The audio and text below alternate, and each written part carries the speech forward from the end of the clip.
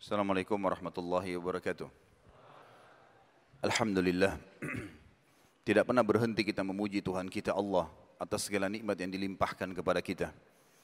Dari kesehatan, kekuatan, dan puncak daripada semua nikmat itu adalah keislaman dan keimanan. Dan juga Allah dengan kemahamurahannya berjanji akan memberikan kepada kita tambahan nikmat selama hidup di dunia ini, dan juga akan kita panen hasil nikmat itu di akhirat hanya dengan mengucapkan kalimat sederhana namun penuh dengan berkah, Alhamdulillah. Maka sudah semestinya lisan kita selalu mengucapkan kalimat mulia ini. Selanjutnya kita panjatkan salam hormat kita penuh dengan cinta, rindu, dan penghormatan kepada manusia terbaik yang telah diperintahkan oleh Sang Pencipta Allah untuk membawa risalah langit yang terakhir, menutup semua apa yang telah disampaikan oleh Nabi dan Rasul sebelumnya, dan juga menjadikannya sebagai suri tauladan adalah kebahagiaan, ketenteraman jiwa, serta juga kemenangan dari musuh-musuh dan selamat dari masalah-masalah yang sedang dihadapi di dunia dan juga di akhirat, karena akan mendapatkan solusi yang terbaik dari masalah-masalah tersebut. Dan ini tergambarkan dalam kehidupan manusia terbaik ini. Sang Pencipta Allah memerintahkan kita menjadikannya sebagai suri tauladan dalam segala lini kehidupan kita, juga diperintahkan untuk mengucapkan salam hormat kepadanya. Maka sangat wajar sebagai pengikut yang setia dan orang yang beriman selalu membacakan salawat dan taslim kepada Nabi besar Muhammad sallallahu alaihi wasallam. Tentu seperti biasa teman-teman sekalian, rutinitas tabligh akbar kita per 2 bulan sekali di Makassar. Dengan izin Allah dimudahkan, kalau tidak salah ini yang ke-8. Dan pada kesempatan ini Allah memuliakan kita karena dikunjungi oleh salah satu ulama yang dijadikan sebagai rujukan secara internasional oleh teman-teman da'i. Mungkin di kalangan da'i beliau tidak asing lagi, asalnya dari Jordania, dan beliau berceramah sengaja membuat sebuah cuitan ini bahaya buat umat, jadi fitnah, jadi masalah. Termasuk suku terbesar di Jordan, asalnya dari negeri Yaman. Beliau sekarang Maka kunjungi terus teman-teman sekalian. Dan ini kedatangan kedua beliau di Indonesia. 4 tahun yang lalu beliau datang, sempat mengisi daurah atau pesantren kilat untuk da'i-da'i. Dan kali ini juga sama, beliau datang untuk mengisi daurah untuk da'i-da'i yang akan diadakan di daerah Batu, Malang. Mulai besok kurang lebih sepekan, da'i-da'i seluruh Indonesia bisa sekitar 300-400 orang yang diundang. Yang kemudian beliau menyampaikan materi dengan 2 orang sahabat dekat beliau. Yang satu lagi Dr. Musa Al-Nasr, dan juga yang satu Syekh Ali Al-Halabi. Beliau menyelesaikan S1-nya di Universitas Jordan, sangat terkenal universitas ini, universitas negeri di Amman, di bidang usul din, itu pada tahun 1994. Dan beliau menyelesaikan S2-nya di bidang hadis juga di universitas yang sama, Universitas Jordan, pada tahun 1997. Dan beliau menyelesaikan S3-nya di Universitas Yarmouk. Kalau teman-teman pernah dengar perang Yarmouk, maka universitas ini kebetulan berada di lokasi itu atau sekitar lokasi perang Yarmouk, maka dikatakan Universitas Yarmouk. Perang Yarmouk yang terjadi di tahun 15 Hijriah di zaman Umar bin Khattab radhiyallahu anhu pada saat pembebasan negeri Syam. Dan Jordania ini sebenarnya salah satu bidang atau cabang atau bagian dari negeri Syam. Di zaman Nabi SAW dikatakan negeri Syam ada sekarang 4 negara, Palestina, Jordania, Lebanon, dan Syria. Dan Jordania salah satunya. Dan Jordania termasuk wilayah yang sangat dekat sekali dengan Palestina, perbatasan daratan saja yang sekarang sedang dijajah. Semoga Allah Subhanahu wa taala membebaskannya dari cengkeraman orang-orang Yahudi. Dan beliau menyelesaikan S3-nya di tahun 2005 yang lalu. Sekarang beliau menjadi staf pengajar khusus ya, di pasca sarjana di bidang usuluddin, tepatnya di kuliah syariah di Universitas Jordania. Dan beliau juga rutinitasnya sehari-hari menjadi imam dan khatib serta guru Al-Quran di Masjid At-Taqwa namanya di Amman. Kurang lebih sudah berjalan 24 tahun.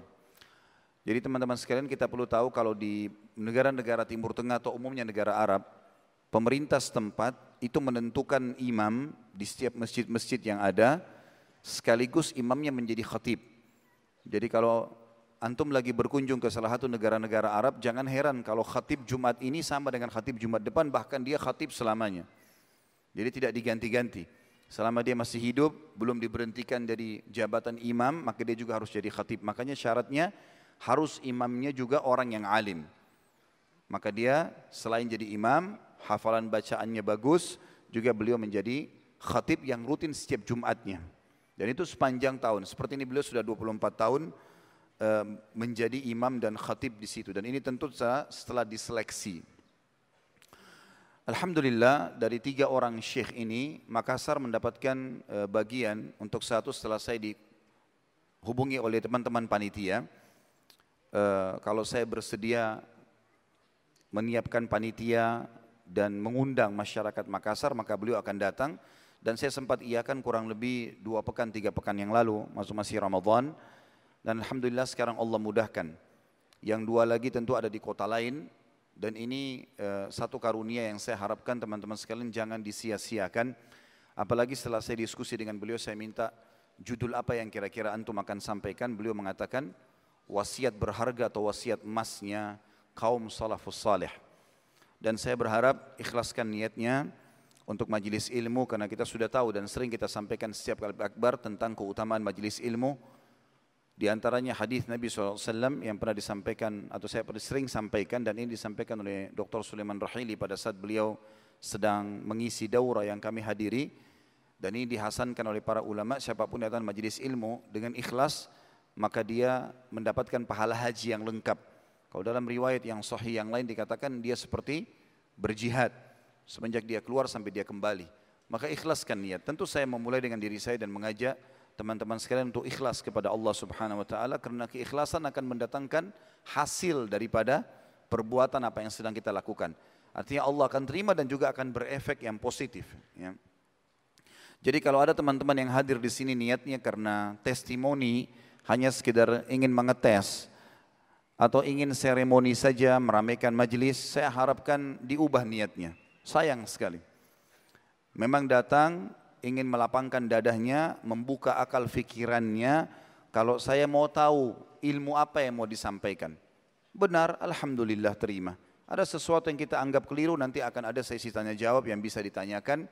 Dan mudah-mudahan insya Allah ada waktu untuk itu setelah materi beliau selesai. Jadi saya akan memulai memberikan kesempatan kepada beliau sebentar lagi. Maka saya mengajak sekali lagi untuk ikhlaskan niat, dan juga teman-teman yang membawa HP tolong di silent atau dimatikan saja dulu selama majelis ilmu supaya tidak mengganggu kehusyuan.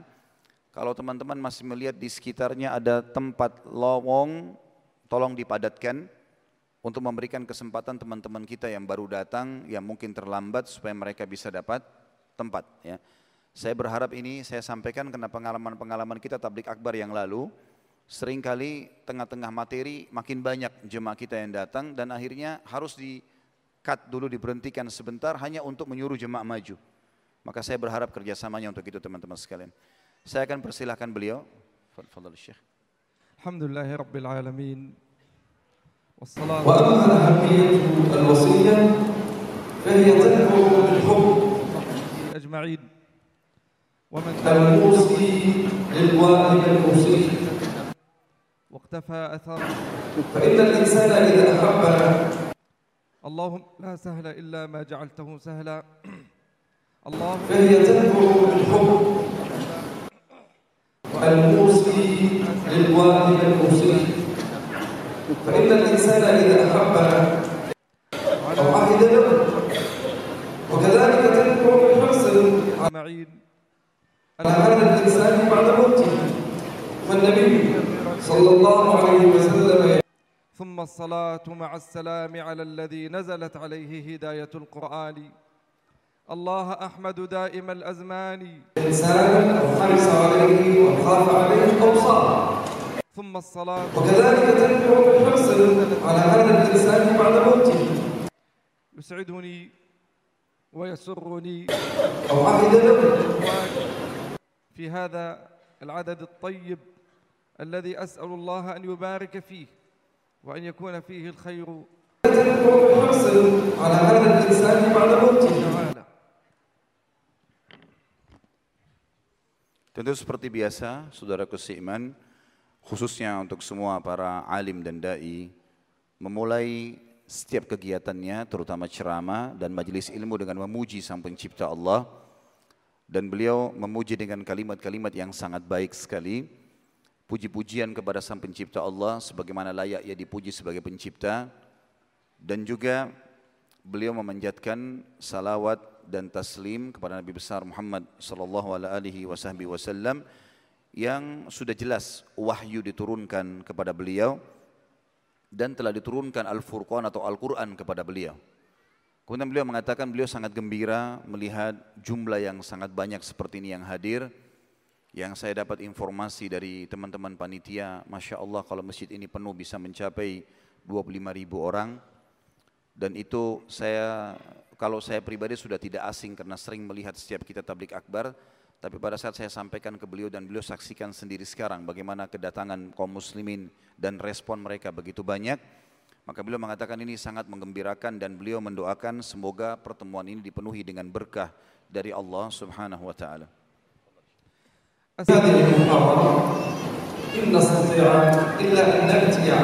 وفي أهلها وأن يجعلها من وصايا السلف.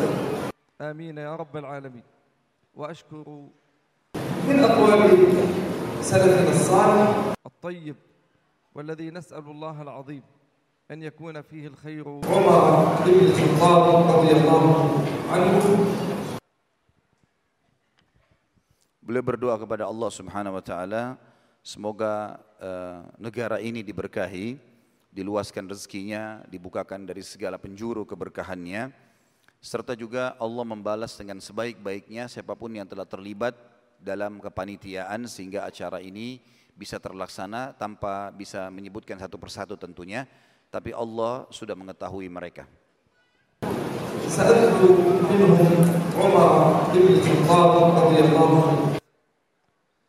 وحتى نفهم الموضوع لا بد أن نتكلم في مصطلحين. ومن التابعين سأكثر من النقل عن وصايا الحسن البصري رحمه الله، وهذا الذي إما أن تطلق عبد الله بن عمر وربيع بن حسين.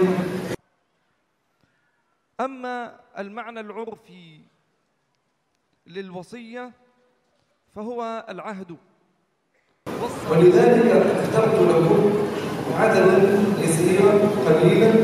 وتطلق بمعنى الفرض، ومنه قوله سبحانه وتعالى يوصيكم الله في أولادكم. وأما أهمية الوصية فهي تنبع بالحكم الشرعي الموصي للوالد الموصي، وذويه عندما فإن الإنسان إذا أحبنا يستشعر به، فهي تنبع بالحكم إما العرف الجانب العرفي وإما أن يكون الجانب الشرعي أو عهد له، وكذلك تنبع بالحرص حديثنا إن شاء الله تبارك وتعالى. فإن الإنسان إذا أحبنا في أحد أمرين، أو خاف عليه أو صار، وإما وصية الأموات للأحياء. وكذلك تنبع بالحرص على هذا الإنسان بعد موته. Beliau mengatakan bahwasanya tema yang akan kita sampaikan adalah wasiat berharga atau wasiat emas dari kaum salafus salih. Dan berbicara masalah wasiyah, dan akan kita rincikan nanti dengan izin Allah, kita akan membahas di awal pembukaan kita apa makna wasiat itu sendiri dan bagaimana pemahaman kaum salafus salih berhubungan dengan wasiat ini. Sehingga kita mulai dari judul kita dulu supaya difahami. Beliau menjelaskan wasiat itu secara bahasa bisa memiliki dua makna. Yang pertama bisa berarti al-ahad atau janji atau perjanjian. Dan ini bisa dalam bahasa Arab dikatakan awsar rajulu fawassa au ahad. Seseorang laki-laki bisa saja menulis wasiat atau memberikan wasiat maka dia berarti telah menulis sebuah perjanjian. Makna yang lain adalah sesuatu yang dia wajibkan terhadap dirinya. Sesuai dengan firman Allah Subhanahu wa taala dalam salah satu ayat Al-Qur'an, A'udzubillahi minasyaitonirrajim, yusikumullahu fi auladikum al-ayah. Au yafrudu lakum, yang bermaksudnya adalah beliau Allah SWT berfirman, Allah telah mewasiatkan atau telah menetapkan sebagai kewajiban terhadap kalian di anak-anak kalian. Tentu ada penjelasan makna ayat, tapi yang mau didatangkan adalah saksi bahasannya. Ini masuk dalam masalah bahasa dan atau yang sering dikenal, namanya urf, ya sering dikenal. Kalau kita bicara dari sisi syar'an, dari sisi kalau tadi lugatan itu secara bahasa atau urf itu bahasa kita kalau akademik etimologinya. Kalau secara terminologinya syar'an, istilah yang dibutuhkan untuk dipakai adalah seseorang atau sesuatu yang ditulis oleh seseorang pada saat menjelang ia meninggal dunia atau khawatir dia akan meninggal, yang dia tinggalkan untuk kerabatnya sehingga bisa dijalankan pada saat dia sudah wafat. Tentu wasiat dari dua definisi etimologi dan terminologi ini itu akan mengandung dua makna lagi. Makna yang pertama adalah wasiat orang yang hidup untuk orang yang hidup, dan nanti akan ada contoh-contohnya. Yang kedua, wasiat orang yang meninggal untuk orang yang hidup. Dan ini juga akan kita berikan contoh-contoh. Dan tentu bahasan kita akan berkisar di dua poin ini.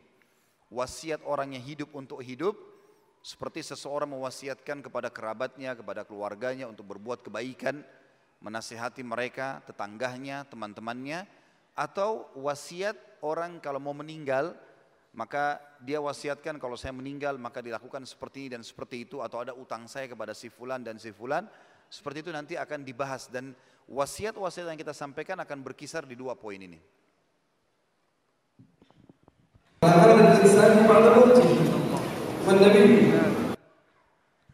sallallahu alaihi wasallam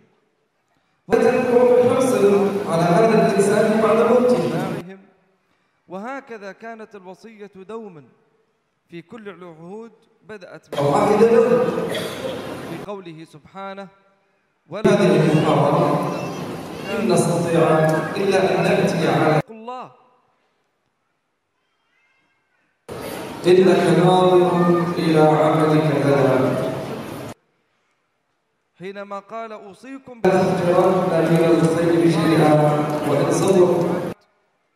إلى آخر مما أوصى، وأوصى أبو بكر وأوصى عمر وأوصى عثمان وأوصى علي التي ستبث وتبعث فيه الناس، سواء كان في معنى العهد أو في معنى ما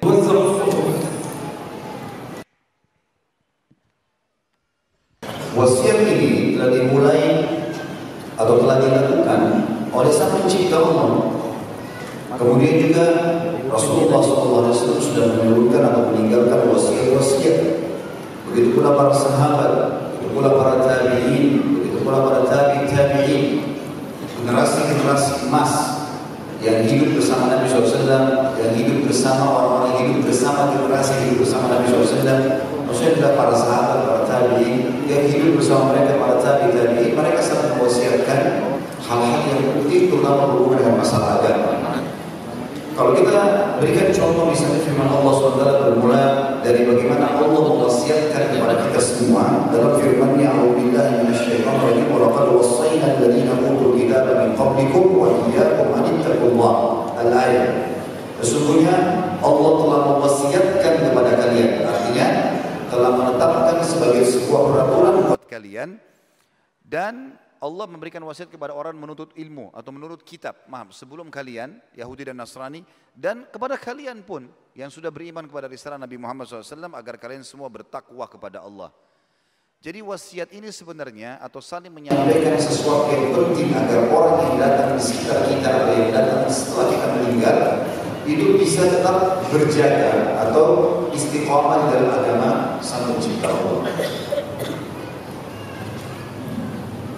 وأما مصطلح السلف فهذا مصطلح يطلق على ثلاثة قرون فضلهم رسول الله صلى الله الله عليه وسلم وبين خيره حيث قال في الحديث الصحيح عليه الصلاة والسلام: خير الناس قرني ثم الذين يلونهم ثم الذين يلونهم فالصحابة والتابعون وتابعوهم كلهم من هذه القرون المفضلة، فهم سلفنا الذين نقتدي بهم، وهم خير الناس خير القرون، وهم كانوا أحرص الناس على الخير وأكثرهم فعلا بالخير، فكانوا بفعل وقول وتطبيق خير الناس كما وصفهم رسول الله صلى الله عليه وسلم.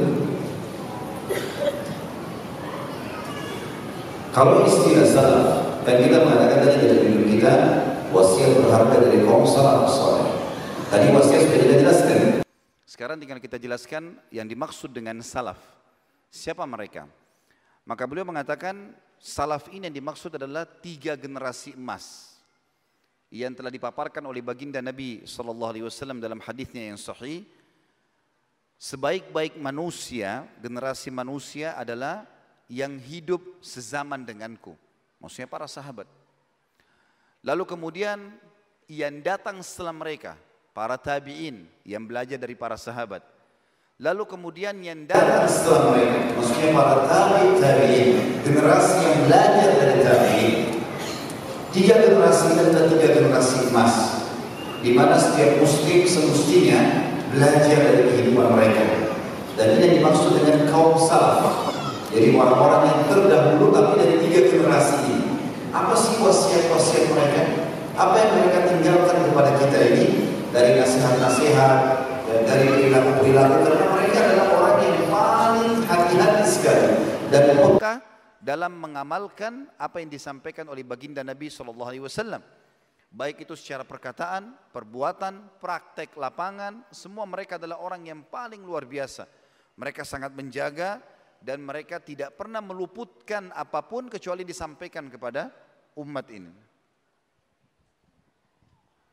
Wa amma ahammiyatu al-wasiyah fahiya tanbu بالحب الموصي للوالد الموصي، فإن الإنسان إذا أحب إنسانا أو حرص عليه أو خاف عليه أو صار أو عهد له، وكذلك تنبع بالحرص على هذا الإنسان بعد موته. فالنبي صلى الله عليه وسلم يقول: لا وصية لوارث، فإن الوصية لا تكون إلا لغير الوارث، هذا إذا كان لما بعد الموت، يكون فيها الحرص ويكون فيها العهد ويكون فيها الأمر في مثل هذا الباب. Kalau tentang masalah poin setelah menjelaskan definisi dari judul kita, beliau ingin menekankan sebelum masuk ke wasiat-wasiat para kaum salaf yang sangat berharga, sebagaimana akan kita dengarkan nanti wasiatnya para sahabat, wasiatnya para tabi'in, apa yang mereka tinggalkan kepada kita, apa yang mereka ingatkan supaya kita bisa bersama-sama dengan mereka, karena mereka generasi emas yang sudah disebutkan oleh baginda Nabi SAW. Maka beliau mengatakan kita perlu mengetahui juga pentingnya kedudukan wasiat. Yang beliau dikatakan yang pertama adalah tentang masalah wasiat ini seseorang akan sampaikan karena rasa cintanya. Jadi kalau seseorang cinta pada orang lain, maka dia akan memberikan kepadanya wasiat. Jadi misal seseorang cinta kepada istrinya, kepada suaminya, kepada anak-anaknya, kepada kerabatnya, maka dia pasti akan menyampaikan wasiat-wasiat. Jangan begini, harusnya begini, diberikan nasihat-nasihat, diberikan penyampaian-penyampaian. Atau bisa juga karena seseorang itu terdorong agar dia lepas dari tanggung jawab setelah dia mati. Jadi misal dia wasiatkan pada saat dia akan meninggal dunia, saya wasiatkan supaya anak-anak saya menjaga sholat 5 waktu supaya menutup aurat. Itu agar dia lepas tanggung jawab. Karena kalau tidak dia tinggalkan wasiat, malah dikhawatirkan mungkin dia lupa nasihatnya selama dia hidup, malah jadi masalah buat dia. Oleh karena itu 2 poin ini penting sekali. Sampai Nabi SAW menekankan khusus untuk wasiat orang sudah meninggal, misalnya sabda beliau, la wasiat lil warith, tidak ada wasiat yang ditinggalkan oleh ahli waris maksudnya untuk harta. Karena ahli waris sudah dapat harta. Dan ahli waris masing-masing sudah mendapatkan haknya. Ada persentase yang ditentukan oleh Sang Pencipta Allah. Maka tidak boleh lagi orang pada saat meninggal, karena kan wasiat dibolehkan, tapi khusus untuk pembagian harta tidak boleh lagi seseorang menulis misalnya saya wasiatkan rumah saya misalnya di Panakukang itu buat anak yang pertama, atau harta rumah saya yang ada di misal di Parepare untuk si fulan ini tidak boleh.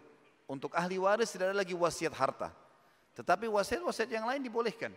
Dan ini makna juga Nabi SAW menekankan, artinya wasiatkanlah pada saat kalian mau meninggal, yang penting jangan satu poin itu. Karena harta sudah punya persentase secara khusus bagi ahli waris yang telah ditentukan oleh Sang Pencipta Allah. وفي هذه المحاضرة إن نستطيع إلا أن نأتي على شيء قليل من وصايا السلف، ولذلك اخترت لكم عددا يسيرا قليلا من أقوال سلفنا الصالح. سأذكر منهم عمر بن الخطاب رضي الله عنه، وعن عبد الله بن مسعود، عبد الله بن عمر، وعن الربيع بن حسين وغيرهم. ومن التابعين سأكثر من النقل عن وصايا الحسن البصري رحمه الله، وهذا الذي سنتكلم عنه إن شاء الله في محاضرتنا. Materi yang akan kita fokus, kita akan masuk sekarang pada inti bahasan kita setelah menjelaskan tadi sekali lagi definisi wasiat, definisi kaum salaf, gitu kan? Jadi sudah mengerucut apa yang kita fahami dari tema ini. Kalau kita akan menyampaikan wasiat-wasiat, apa yang disampaikan sebagai nasihat hidup dari 3 generasi tadi, dan kita akan mengambil, tentu ini sebagian kecil, karena banyak sekali wasiat. Tapi beliau mengatakan saya akan mengambil sebagian yang kita harapkan bisa mengambil manfaat darinya, seperti wasiat Umar bin Khattab radhiyallahu anhu yang akan beliau buka nanti dengan wasiat Umar ini. Kemudian Abdullah bin Mas'ud radhiyallahu anhu. Kemudian ada beberapa seperti misalnya tadi ada, nanti kita sebutkan nama-namanya, tapi tadi yang beliau sebutkan yang ketiga adalah langsung Ar-Rabi' ibn Haytham, Ar-Rabi' ibn Huthaim rahimahullah, salah satu ulama tabi'in. Dan beliau mengatakan nanti saya akan banyak fokus kepada wasiatnya Al-Hasan Al-Basri, ya.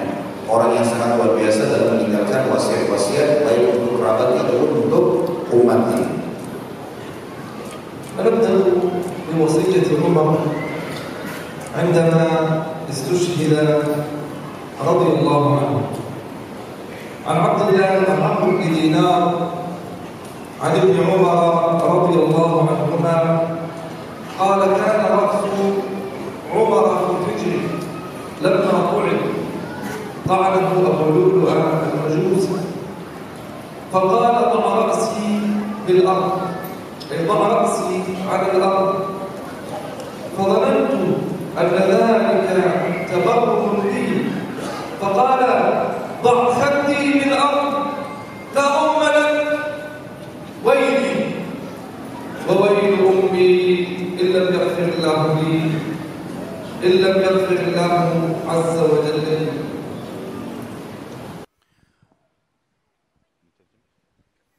Beliau mengatakan wasiat yang paling pertama adalah wasiat yang sangat mulia dari sahabat yang mulia Umar bin Khattab radhiyallahu anhu.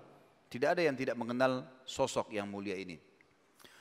Pada saat beliau akan meninggal dunia karena ditusuk oleh Abu Lu'lu' al-Majusi, orang Majusi yang menusuk beliau, beliau mengatakan atau diriwayatkan dalam sebuah riwayat dari Amr bin Dinar. Amr bin Dinar pada saat itu sedang bersama dengan menerima dari Abdullah bin Umar, anaknya Umar bin Khattab radhiyallahu anhu majma'in, bahwasanya Abdullah bin Umar berkata, pada saat Umar bin Khattab ditusuk oleh Abu Lu'lu', maka kepalanya sempat tersandarkan di bagian tubuhku, atau makna lain adalah sempat ditidurkan di ruangan tidurku. Tapi makna yang lebih tepat tadi yang pertama adalah diletakkan di bagian tubuhku, disandarkan. Jadi anak Abdullah yang digunakan tubuhnya untuk menyandarkan ayahnya Umar bin Khattab yang sedang keluar darah karena tertusuk tadi. Maka Umar bin Khattab tiba-tiba berkata, letakkan kepalaku di tanah. jangan kau letakkan di tubuhmu. Maka kata Abdullah bin Umar anaknya, saya mengira beliau melakukan itu, memerintahkan itu hanya karena tidak memberatkan saya, atau dia hanya karena merasa sakit, maka saya tidak melakukannya. Abdullah bin Umar menganggap ya sudah, biar bersandar badan saya saja, karena untuk bakti seorang anak kepada orang tua. Maka saya tidak melakukan itu, saya tidak meletakkan kepalanya. Ayah saya Umar di tanah, karena beliau minta letakkan kepala saya di tanah. Maka Umar pun akhirnya lebih tegas lagi, mengeraskan suaranya sambil mengatakan, letakkan pipiku di tanah.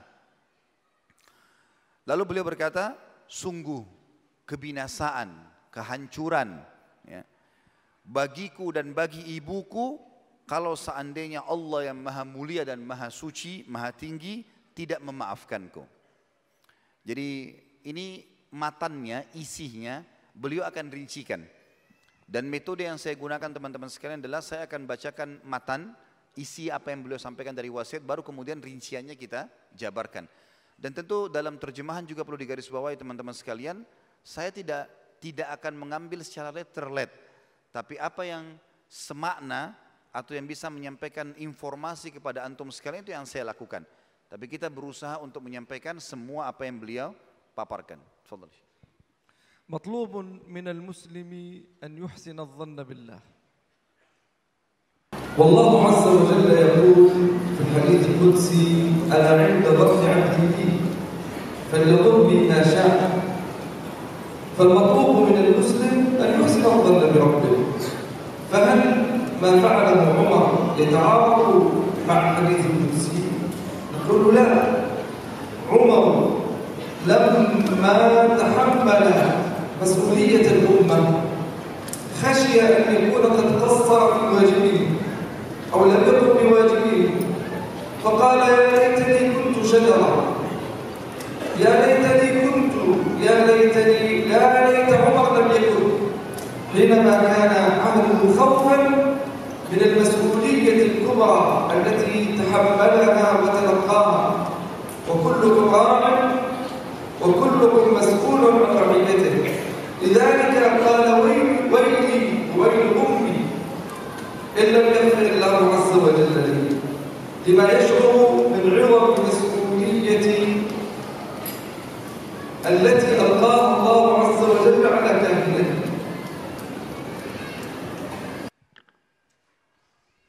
Oleh karena itu dari wasiatnya Umar bin Khattab radhiyallahu anhu kita harus merincikannya supaya lebih jelas. Beliau mengatakan setiap orang harus bersangka baik kepada Sang Pencipta Allah. Artinya bersangka baik ini saya tambahkan supaya lebih jelas. Seseorang kalau sudah beramal soleh teman-teman sekalian, kita sudah ikuti perintah Sang Pencipta Allah, sholat tepat waktu, ikuti syarat dan rukunnya segala macam, semua ibadah kita sudah ikuti perintahnya, tuntunannya sudah benar. Maka kita harus bersangka baik dengan Allah. Kalau ini sudah diterima, gitu kan? Harus kita begitu. Apakah saya akan masuk surga? Enggak usah lagi ragu untuk menjawab iya. Asal sudah mengikuti apa yang dijanjikan. Kita kalau kerja di satu perusahaan, kemudian di perusahaan itu kita ikuti semua tata peraturannya, maka kita akan dapatkan apa yang dijanjikan. Misalnya kita kerja on time, ya, kita berbuat semua apa yang sebaik mungkin, maka kita akan terima apa yang dijanjikan dari gaji dan seterusnya. Seperti itulah kurang lebih rasionalnya. Jadi beliau mengatakan semua orang bersangka baik dengan Sang Pencipta Allah sesuai dengan sabda Nabi SAW dalam hadis qudsi Allah berfirman, "Ana inda dhanni 'abdi bi." Saya sesuai dengan prasangkaan hamba-hambaku. Kemudian falyanzur ma syaa, maka dia boleh berprasangka sesuai yang dia inginkan. Tapi kalau orang berprasangka buruk, kayaknya Allah nggak sayang sama saya ini, kayaknya Allah nggak maafkan, kayaknya Allah nggak memberikan saya keturunan, kayaknya selalu sangka buruk, maka Allah berikan sesuai dengan sangka buruknya.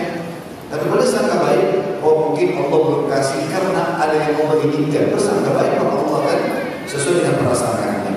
Ada pertanyaan kecil di sini teman-teman saya kata beliau. Apakah wasiat Umar bin Khattab tadi itu bertolak belakang dengan hadis ini? Maka jawabannya tidak. Apakah berarti Umar dengan wasiat tadi itu mengatakan, sungguh celaka aku dan ibuku kalau seandainya Allah yang maha tinggi dan maha mulia tidak mengampuniku? Apakah ini bertolak belakang dengan hadis? Maknanya tidak. Karena Umar bin Khattab radhiyallahu anhu mengucapkan ini bukan bersangka buruk sama Allah, justru terbalik. Beliau berusaha untuk bersangka baik dengan Allah. Ini semua disebabkan karena beban yang ada dalam jiwa Umar radhiyallahu anhu pada saat beliau menjadi khalifah. Dan kalimat-kalimat ini keluar setelah beliau jadi pemimpin. Beliau khawatir jangan sampai ada di antara satu saja masyarakat yang beliau sedang naungi itu tidak mendapatkan haknya, sehingga hanya menjadi masalah buat dia di akhirat. Kadang-kadang Umar lagi jalan sambil berkata, coba seandainya saya menjadi sebuah pohon saja, coba seandainya saya bisa menjadi batu saja. Artinya tidak dibebankan hukum-hukum seperti ini. Tapi ini bukan juga punya salah dari Umar.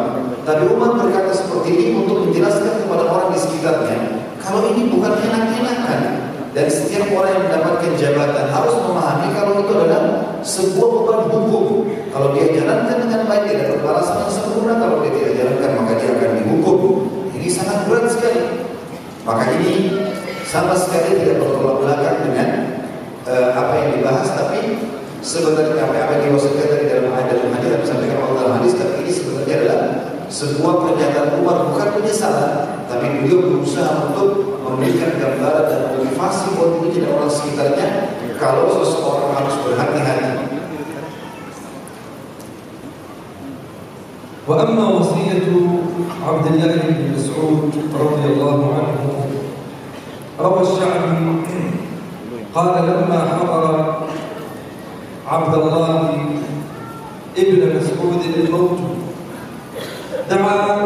دعا ابنه فقال يا عبد الرحمن ابن عبد الله بن مسعود إني أوصيك ب5 خصال فاحفظهن عني. عند الموت هذا بالمعنى الشرعي. قال إني أوصيك ب5 خصال فاحفظهن عني. الأولى أظهر اليأس للناس فإن ذلك غنى فاضل. ودع مطلب الحاجات إلى الناس فإن ذلك فقر حاضر. ودع ما تعتذر منه من الأمور ولا تعمل به. وإن استطعت ألا يأتي عليك يوم إلا وأنت خير منك بالأمس فافعل.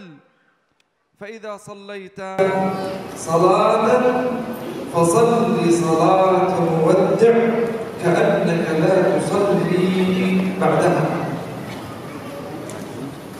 Wasiat yang kedua, kita pindah ke wasiat sahabat yang lain, Abdullah ibn Mas'ud radhiyallahu anhu. Diriwayatkan dari Asy-Syu'bi rahimahullah, salah satu ulama tabi'in. Beliau berkata pada saat Abdullah bin Mas'ud menghadapi masa-masa kematian, maka beliau memanggil anaknya yang bernama Abdurrahman bin Abdullah bin Mas'ud, dan beliau berkata, wahai anakku, aku mewasiatkan kepadamu 5 hal, hafal baik-baik dari itu, amalkan dalam kehidupanmu. Yang pertama, adhiril yas linnas, tunjukkanlah al-yas. Al-yas itu ketidakbutuhan, kurang lebih begitu terjemahannya, kepada manusia. Tidak berharap balasan dari manusia. Tunjukkan ini. Kalau kita membantu seseorang, bantu seikhlas mungkin. Jangan tunjukkan kalau kita angkatin barang orang, menunggu sesuatu agar orang yang memberikan. Kecuali memang itu kewajiban dia. Kita bekerja di kantor, lalu kemudian diberikan gaji, itu beda. Tapi ada orang, begitu ketemu orang lain yang dia pikir adalah bagaimana bisa mendapatkan manfaat dari orang itu. Sehingga setiap kali orang ketemu dengannya berharap tidak ketemu. Tidak tahu orang ini ikhlas atau tidak. Dan muncul perasaan kita menganggap bahwasanya orang ini seperti butuh sesuatu. Ya. Kemudian, fa inna dzalika ghinan fadil. Ketahuilah, itu kekayaan yang sebenarnya. Kalau kamu bisa lakukan itu, kamu kaya yang sebenarnya. Artinya betul-betul tidak menunjukkan kebutuhan kepada manusia. Jangan, dengan mulia. Kalau kita mau sesuatu, kita bekerja sehingga mendapatkan imbalan, bukan dengan merengek. Yang kedua, wa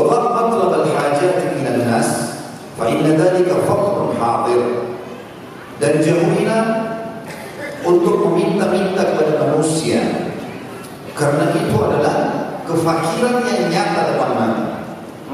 Kapan seseorang minta-minta, ini kan ada sebuah hadis yang jelaskan yang mungkin nanti beliau akan rincikan nantinya, adalah tidak ada seseorang yang membuka pintu kemuliaan, dia tidak mau meminta sesuatu kecuali Allah buka pintu kekayaan, dan tidak ada seseorang yang membuka pintu kemiskinan, memang pintu minta-minta mengemis kecuali Allah akan bukakan baginya pintu kemiskinan.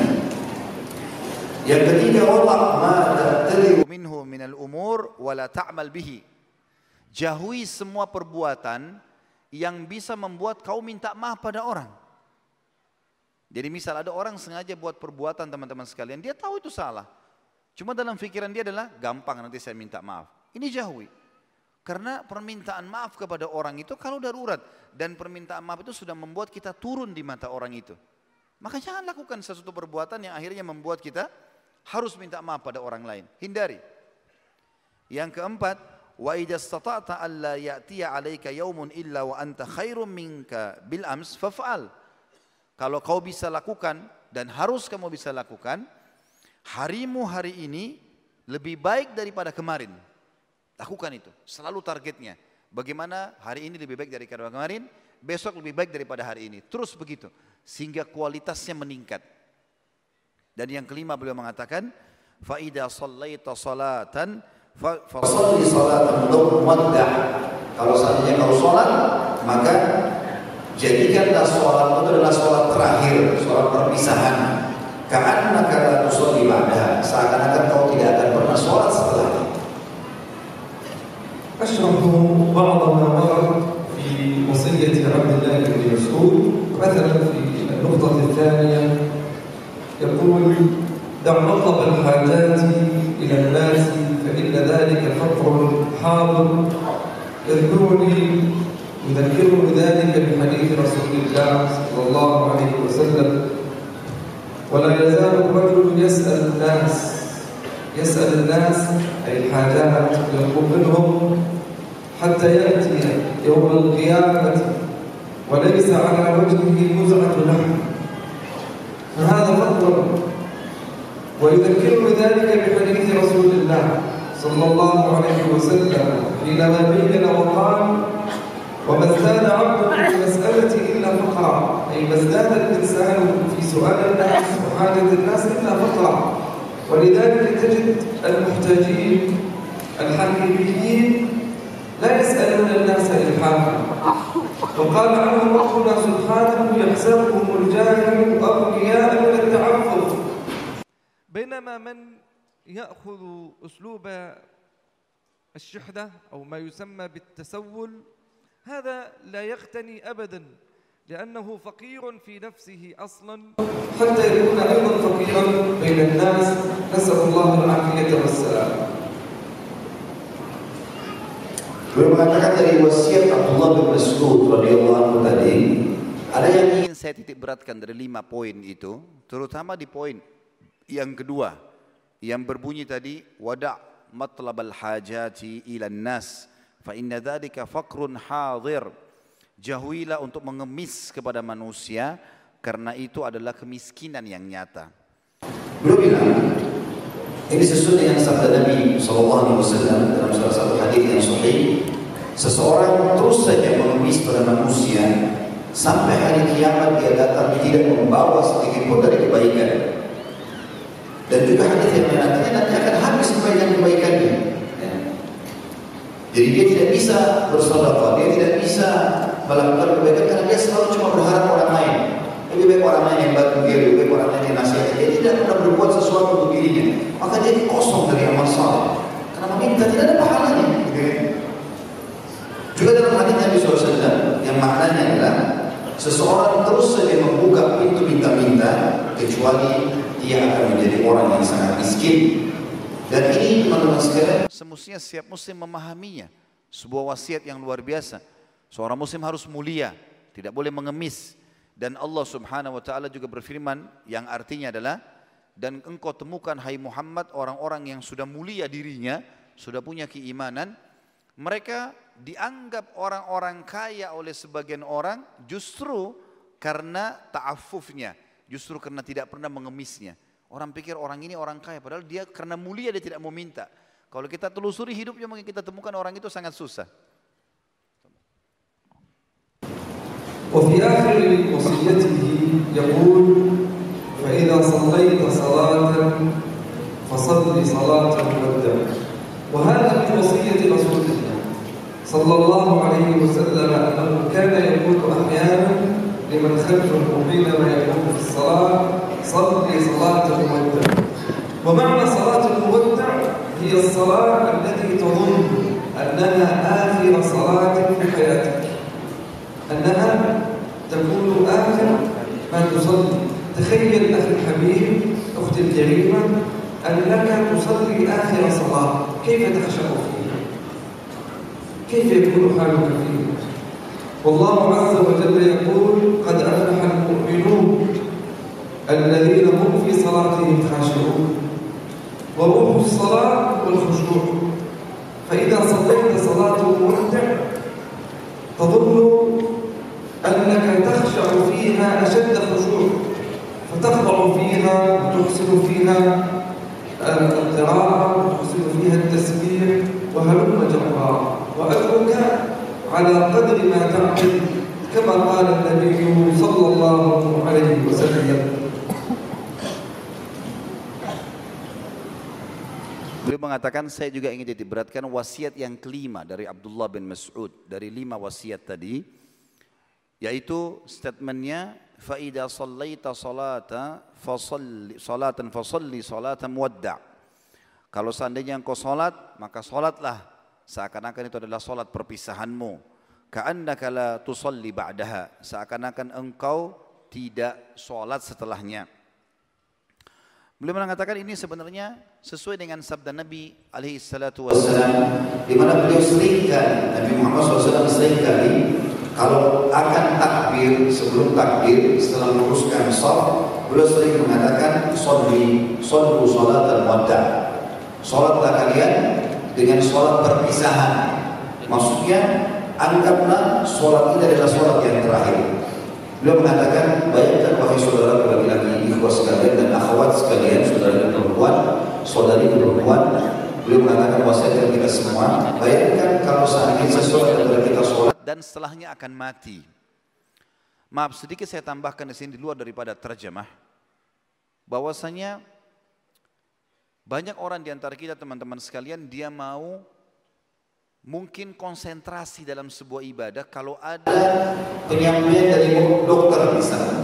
Contoh, seseorang insya Allah sini tidak ada seseorang dari dokter atau dokter mengatakan kepada dia, kamu atau maaf bapak atau ibu, umur anda secara medis dari penyakit ini tinggal 2 minggu saja. Misal, naudzubillah kena penyakit kanker, tumor atau apa saja yang berat. Dokter sudah memvonis ini secara medis sudah tidak ada jalan keluarnya, pasti mati. Kira-kira pada saat kita di posisi orang ini, kalau ada yang datang kepada kita berkata, tetangga si fulan sedang bicarakan kamu, atau ada si fulan yang sedang ingin mengajak berkelahi, kira-kira masih ada waktu untuk ini. Atau mungkin pada saat dia sholat dan dia tahu 2 minggu lagi dia akan mati. Kira-kira sholatnya seperti apa? Apakah sholatnya hanya seperti orang sekarang, seperti ayam patok jagung, hanya rusuh buru-buru, atau dia sholat dia tahu dia akan mati, dia akan berikan yang terbaik. Semestinya tanpa menunggu konsultasi dokter atau perkara seperti itu, kita sudah harus tahu, karena mati kalau datang misterius, mau sehat, mau sakit, mau kuat, mau lemah, mau miskin, mau kaya, mau pejabat, mau masyarakat biasa, mati semua. Maka seharusnya setiap orang yang beliau harus menjalankan sesuai dengan firman Allah Subhanahu wa ta'ala dalam salah satu ayatnya yang artinya beruntunglah orang-orang yang beriman, yaitu mereka yang dalam sholat mereka khusyuk. Yang dimaksud dengan khusyuk adalah bagaimana seseorang menyempurnakan bacaannya, gerakannya, dia berikan maksimal supaya dia juga nanti menerima pahala yang maksimal. Wasiatu Abdullah bin Umar radhiyallahu anhuma عن سعيد بن جبير قال لما حضر ابن عمر الموت قال ما آسى على شيء من الدنيا إلا على 3: ظمأ الهواجر ومكابدة الليل وأني لم أقاتل هذه الفئة الباغية التي نزلت بنا يعني الحجاج. Wasiat yang ketiga adalah sahabat yang mulia Abdullah bin Umar radhiyallahu anhu yang disampaikan oleh Syaikh bin Jubair, salah satu ulama tabi'in yang merupakan murid beliau, murid Abdullah bin Umar. Beliau berkata pada saat Abdullah bin Umar sedang menghadapi masa-masa kematian, maka beliau berkata, wasiatnya, saya tidak pernah sedih dari ketinggalannya sesuatu dari urusan dunia ini, kecuali pada 3 hal. Kalau ada 3 hal ini, maka saya merasa sedih. Kenapa bisa kehilangan? Yang pertama adalah beliau mengatakan dhama'il hawajir, yang dimaksudkan sebenarnya keringnya kerongkongan. Yang dimaksudkan puasa. Kalau ada hari-hari puasa di mana luput dari itu, sunnah atau wajib, itu yang membuat aku sangat sedih. Begitu penting. Kalau dunia kehilangan masa puasa bagi beliau, ini kerugian yang luar biasa, membuat aku sedih selamanya. Dan yang kedua, mukabadatil lail, atau letihnya malam hari. Maksudnya adalah sholat malam. Kalau seseorang ketinggalan tidak sholat malam, 1 malam saja kata beliau, semestinya itu adalah sesuatu yang sangat menyedihkan bagi beliau. Dan yang ketiga adalah wa anni lam uqatil hadhihi al-fi'atil baghiyah allati nazalat bina. Dan saya tidak berperang melawan kelompok yang merusak ini. Maksudnya adalah kelompok Hajjaj. Sedikit saya berikan gambaran teman-teman. Hajjaj adalah salah satu pemimpin perang dulu di zaman kerajaan dinasti Umayyah yang memiliki kezaliman. Dan dialah yang telah membunuh sahabat Nabi Abdullah bin Zubair radhiyallahu anhu. Maka Hajjaj ini dia membunuh semua orang yang tidak sepaham dengan dia. Maka Abdullah bin Umar berharap kalau bisa berperang melawan orang ini. Seperti itulah ini yang beliau mengatakan, wasiat saya kalau saya kehilangan dari dunia apapun tidak ada masalah kecuali 3 hal ini. Artinya dia ingin melawan kezaliman. Dia ingin melawan kezaliman dalam wasiat yang ketiga. Jadi puasa, sholat malam dan juga memerangi kezaliman. Abdullah bin Umar kana mutamayizan bihirsihi ala ittiba' النبي صلى الله عليه وسلم في كل صغيرة وكبيرة، وهو الذي كان حريصا على قيام الليل، وكان حريصا على الصيام، لكنه كان يتوقف في الدخول في الفتن، فإذا وقعت فتنة بين المسلمين كان من المتوقفين فيها فلا يتدخل لا مع هذا ولا مع هذا. أما الأولى فقد كان ابن عمر رضي الله عنه مع كثرة صيامه يندم أنه لم يصم تلك الأيام الحارة شديدة الحر حتى تبرد عليه يوم القيامة في الجنة،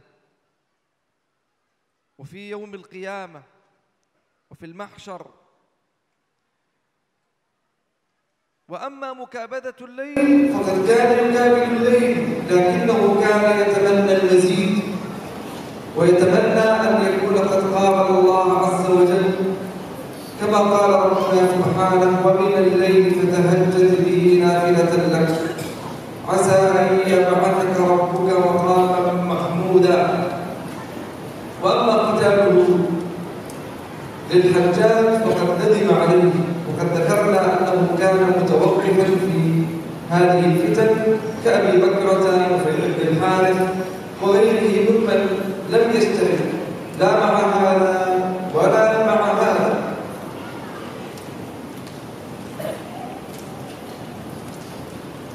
Saya ingin beratkan sebelum saya terjemahkan apa yang beliau sampaikan. Tadi di potongan ketiga dari wasiat Abdullah bin Umar radhiyallahu anhu, beliau tadi saya keliru dalam menerjemahkan ya, sehingga saya luruskan. Dan ini bukan aib untuk meluruskan sebuah hal yang dianggap keliru. Dan itu bukan juga sebuah kekurangan, tapi justru kita menyempurnakan dengan ada pertanggungjawabannya.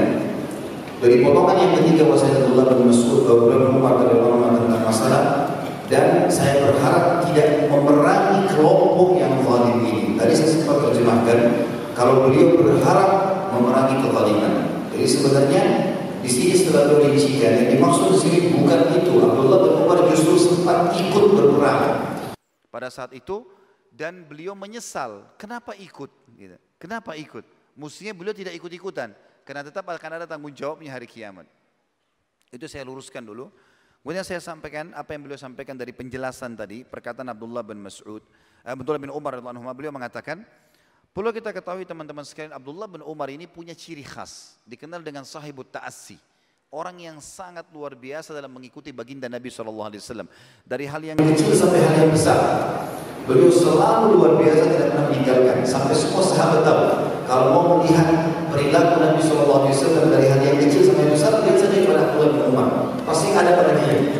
Apa yang Nabi lakukan, dia yang paling pertama lakukan. Dari hal kecil sampai hal yang besar. Kita bisa perlu ambil belajar di sini teman-teman sekalian. Abdullah bin Umar sangat luar biasa terkenal dengan sholat malamnya. Bahkan disampaikan dalam beberapa kisah tentang beliau, kalau beliau sebenarnya tidak meninggalkan sholat malam ini. Tapi bayangkan di akhir hidupnya, beliau mengatakan, saya menyesal, maknanya saya menyesal kalau sempat ada malam-malam dari malam-malam saya yang terluputkan dari saya. Padahal dengan sholat malam itu saya bisa selamat pada hari kiamat. Sebagaimana Allah berfirman, dan pada malam hari bertahajud dalam kaabah. Artinya mestinya saya mau orang lagi tidur, kesempatan. Karena sekarang kalau saya meninggal sudah nggak bisa. Kemudian beliau juga mengatakan tentang masalah puasa. Abdullah bin Umar radhiyallahu anhu terkenal dengan puasanya. Sahabat-sahabat semua mengakui masalah puasanya. Tapi dia tetap mengatakan pada saat mau meninggal, coba seandainya semua hari yang diperintahkan puasa saya kerjakan, tidak ada terluputkan. Sehingga dengan puasa itu saya selamat dari semua ya cobaan-cobaan ataupun sesuatu yang menakutkan pada hari kiamat. Sementara potongan yang ketiga tadi yang mengatakan bahwasanya coba seandainya saya tidak berperang, tidak ikut memerangi kelompok yang zalim ini, maksudnya kelompok Hajjaj tadi yang sempat menyerang Mekah, akhirnya membunuh Abdullah bin Zubair radhiyallahu anhum ajma'in. Maka beliau berkata seakan-akan beliau berharap seperti sahabat Nabi yang lain, Ibnu Harith, Abi Bakrah radhiyallahu anhu ajma'in, banyak sahabat-sahabat yang tidak mau ikut-ikutan pada saat itu. Udah berperang ya berperang, tapi sudah menasihatin jangan. Abdullah bin Umar mengatakan coba seandainya saya bersama dengan mereka. وصية الربيع بن حسين رضي الله عنه تقول عن أبي ربيعة السعدي قال قيل للربيع بن حسين ألا توصي عند الموت؟ قيل له ألا توصي؟ قال بما أوصي؟ قال بما أوصي؟ فقد عرفت أنه ليس لي درهم ولا دينار وليس لي على أحد درهم ولا دينار وليس أحد يخاصمني عند ربي عز وجل. ثلاثة أشياء احرص عليها. أما ليس لك درهم ولا دينار هذا فضل الله يؤتيه من يشاء يعطيه من يشاء يهب من يشاء. إن أعطاك وأديت، لكن الثانية والثالثة هي الأهم. ويقوله وليس لي على أحد درهم ولا دينار، لا أحد يطالبني بشيء. ثم قال ليس أحد يخاصمني عند ربي عز وجل، فأنا لم أكن مخاصما، فإن خاصمني أحد تعديا فهذا شأنه، لكنني لم أتعدى في ذلك أبدا. قال ولا أخاصم أحدا، يعني أنا لا أخاصم أحدا وليس أحد يخاصمني.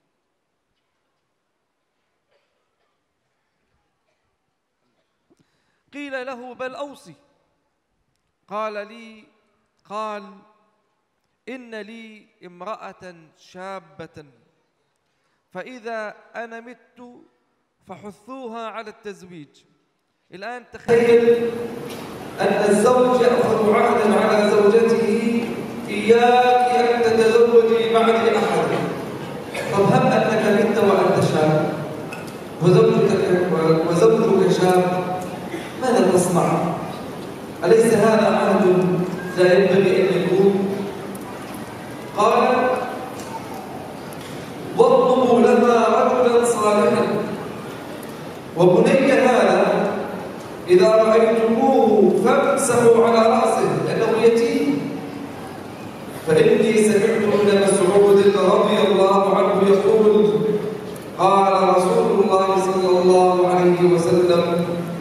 من مسح على رأس يتيم كان له بكل شعرة تمر عليها يد نور يوم القيامة. قيل له من أوصي؟ قال هذا ما أوصى به الربيع بن خثيم وأوغل على نفسه عباده وأشهد الله عز وجل عليه وكفى بالله حسيبا وجازيا لعباده الصالحين ومثيبا لهم. إني رضيت بالله ربا وبالإسلام دينا وبمحمد نبيا صلى الله عليه وسلم وبالقرآن إماما. Wasiat yang keempat adalah wasiat seorang tabi'in. Tadi sudah kita ambil sampel dari 3 orang sahabat, Umar bin Khattab, kemudian Abdullah bin Mas'ud dan juga Abdullah bin Umar radhiyallahu anhu. Kemudian kita masuk ke wasiat yang keempat, wasiat seorang tabi'in yang masyhur dengan keimanan dan juga ilmunya, Rabi' bin Huthaym rahimahullah radhiyallahu anhu.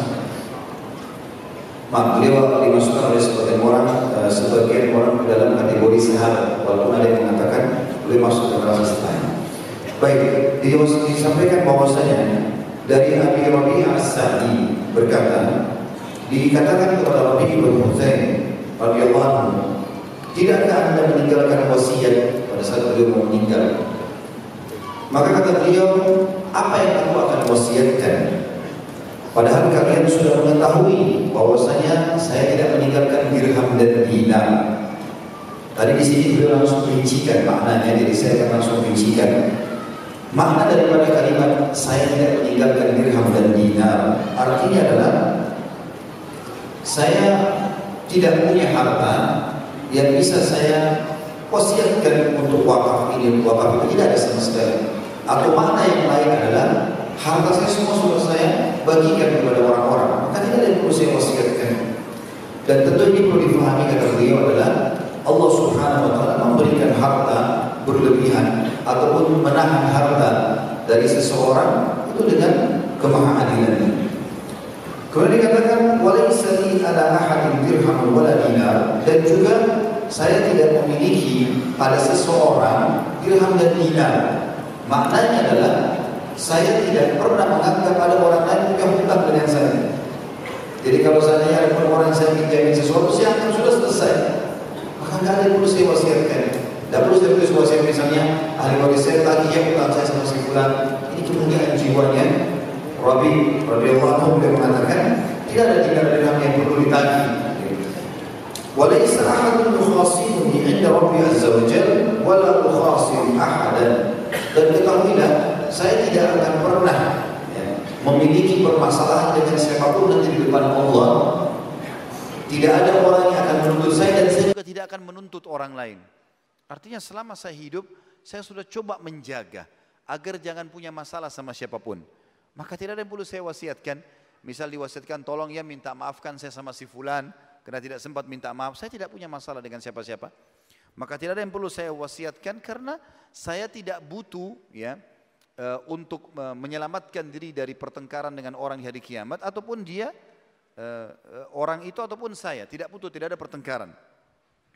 Qila lahu bal ausi, tapi dikatakan cobalah tinggalkan wasiat sesuatu untuk kami. Beliau memberikan wasiat yang unik di sini, teman-teman sekalian. Mungkin tidak semua orang bisa melakukan itu. Beliau mengatakan, inna limra'atun syabbah. Ketahuilah, saya memiliki seorang istri yang masih muda. Jadi kebetulan beliau menikah dan istrinya masih muda. Ini istri terakhir yang bersama dengan beliau. Fa'idha ana mittu fahuthuha ala tazwij. Kalau saya meninggal nanti, maka doronglah dia, motivasi dia supaya dia menikah dengan orang lain. Watlubu laha rajulan saliha. Dan tolong bantu carikan dia suami laki-laki yang saleh. Kata beliau, bayangkan kalau ada seorang laki-laki menulis wasiat kepada istrinya, saya wasiatkan setelah saya meninggal kau jangan nikah sama orang lain. Misal. Maka ini wasiatnya tidak benar, gitu kan? Apa urusannya kita dengan dia kalau kita sudah meninggal? Apalagi kalau laki-laki ada pengganti dari bidadarinya di surga, dan orang kalau sudah meninggal tidak berpikir lagi tentang masalah dunianya kan? Tapi ada orang subhanallah seperti itu. Saya terlintas ada sebuah hadis, saya tambahkan dalam terjemahan ini, bukan beliau sampaikan. Ada sebuah hadis kata Nabi SAW, seseorang di antara kalian kalau ingin sholat maka syaitan bilang begini dan begitu sampai dia tidak sholat. Atau kalau dia mau sedekah dikatakan begini dan begitu. Kalau dia mau puasa juga seperti itu, ditakut-takuti oleh syaitan. Dan kalau dia mau jihad, kata syaitan nanti istrimu nikah sama laki-laki lain. Supaya apa? Supaya dia tidak pergi, ketakutan. Nggak ada urusan, akhi. Kalau kita sudah mati itu urusannya Allah. Bahkan di sini Rabi radhiyallahu anhu mewasiatkan, kalau saya meninggal, istri saya masih muda, suruh dia nikah. Carikan dia laki-laki yang saleh. Wa bunayya hadza, dan beliau punya anak masih kecil laki-laki, ini anak saya. Idza ra'aitumuhu famsahu ra'sa. Kalau kalian melihatnya, usap kepalanya. Karena kan anak ini kebetulan belum balik, masih kecil.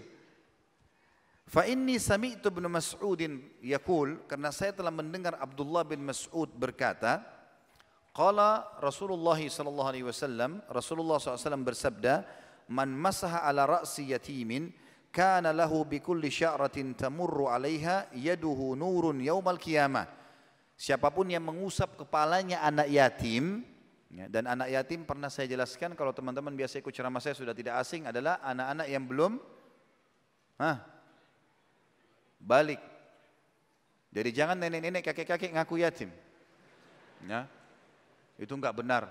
Bantu saya orang yatim itu enggak benar. Kalau belum balik baru. Kata Nabi SAW, siapa yang mengusap kepalanya anak yatim. Jadi kalau antum lagi kunjungin rumah anak yatim, selain bantu, kasih bantuan sembako, buku segala macam, usap kepalanya. Kata Nabi SAW, siapa yang mengusap kepalanya anak yatim, maka dia akan mendapatkan setiap helai rambut dari anak yatim itu yang terlewatkan dengan tangan-tangannya atau telapak tangannya cahaya pada hari kiamat. Kemudian jadi wasiatnya bagus sekali. Ini anak saya nih, kalau saya mati sebentar lagi ini jadi yatim loh, karena dia belum balik. Setiap ketemu usap kepalanya. Bukan untuk anak saya, untuk kalian, supaya kalian dapat pahala. Lihat bagaimana wasiat mereka. Qila lahu bal ausi, dikatakan lagi kepada beliau, coba tinggalkan wasiat lagi. Yang lain ada enggak? Qala, beliau berkata, hadza ma ausa bihi Rabi' bin Hutsaim wa awghala ala nafsihi. Inilah yang diwasiatkan oleh Rabi' bin Hutsaim, dan sebenarnya dia sudah berlebihan dalam menyampaikan wasiat ini. Artinya cukuplah ini, jangan paksain saya lagi menyampaikan wasiat lebih. Wa asyhadu Allah azza wa jalla alaih, dan saya bersaksi kepada Allah atas apa yang saya ucapkan. Artinya ini betul-betul bukan saya karang-karang. Memang saya mau istri saya silakan nikah kalau saya sudah meninggal, anak saya kalau yatim usap kepalanya, memang sudah begitu wasiat saya. Ini bukan saya karang-karang, Allah menjadi saksi. Wa kafa billahi hasiba, dan Allah pasti akan menjadi pencukup dalam masalah itu. Wa jaziyan ibadi sholihin, dan dia pasti akan membalas hamba-hambanya yang sholat sesuai dengan niat dan amalnya. Wa mudhiban lahum, dan pasti dia akan memberikan yang terbaik. Inni raditu billahi rabba, ketahuilah saya telah ridha Allah sebagai Tuhanku, penciptaku, wa bil Islam dina, dan Islam sebagai agamaku, wa bi Muhammadin nabiyyan sallallahu alaihi wasallam, dan Muhammad sallallahu alaihi wasallam adalah nabiku atau nabi kami, wa bil Qur'an imama, dan Al-Qur'an sebagai pemandu.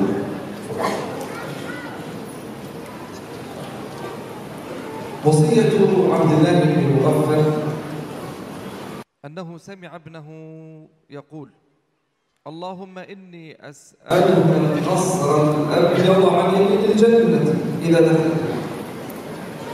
فقال أي بني سل الله الجنة وتعوذ به من النار، فإني سمعت رسول الله صلى الله عليه وسلم يقول إنه سيكون في هذه الأمة قوم يعتدون في الظهور والدعاء.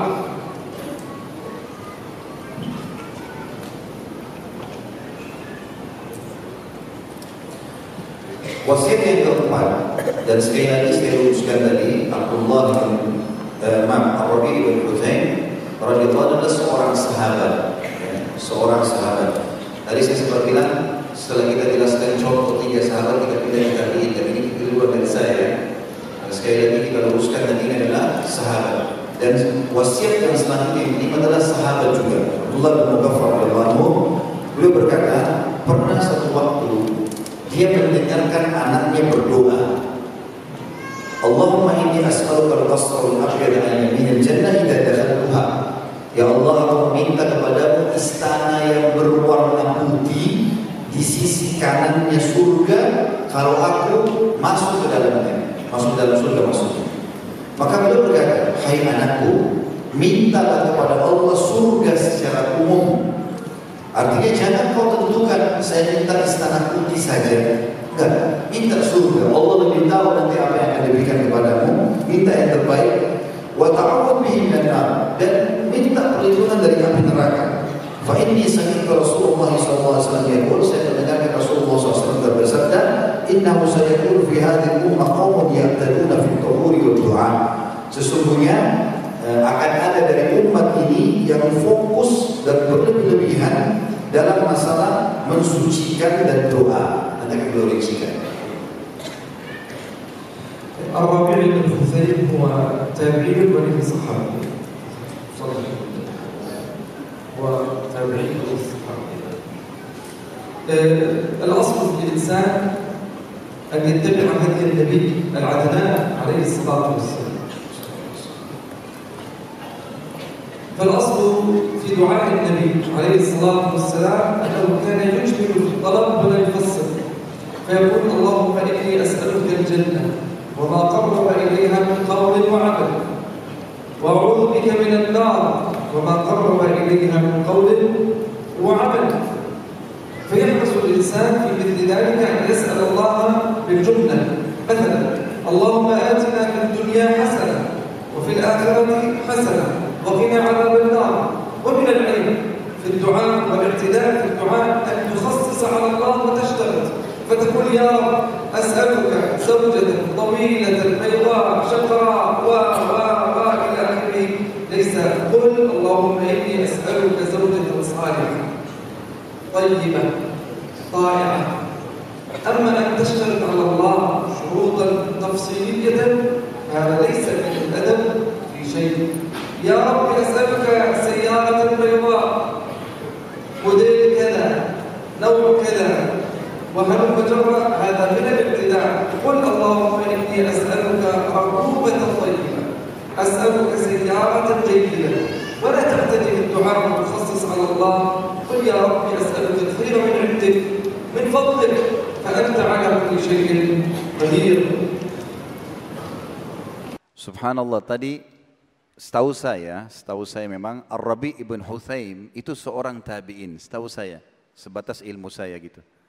Beliau tadi sempat bilang sahabat gitu kan. Terus saya luruskan kan tadi, mungkin saya pikir keterbatasan ilmu saya. Ternyata setelah saya rincikan tadi, beliau luruskan lagi. Beliau bilang kepada saya, betul, Rabi itu adalah tabi'in.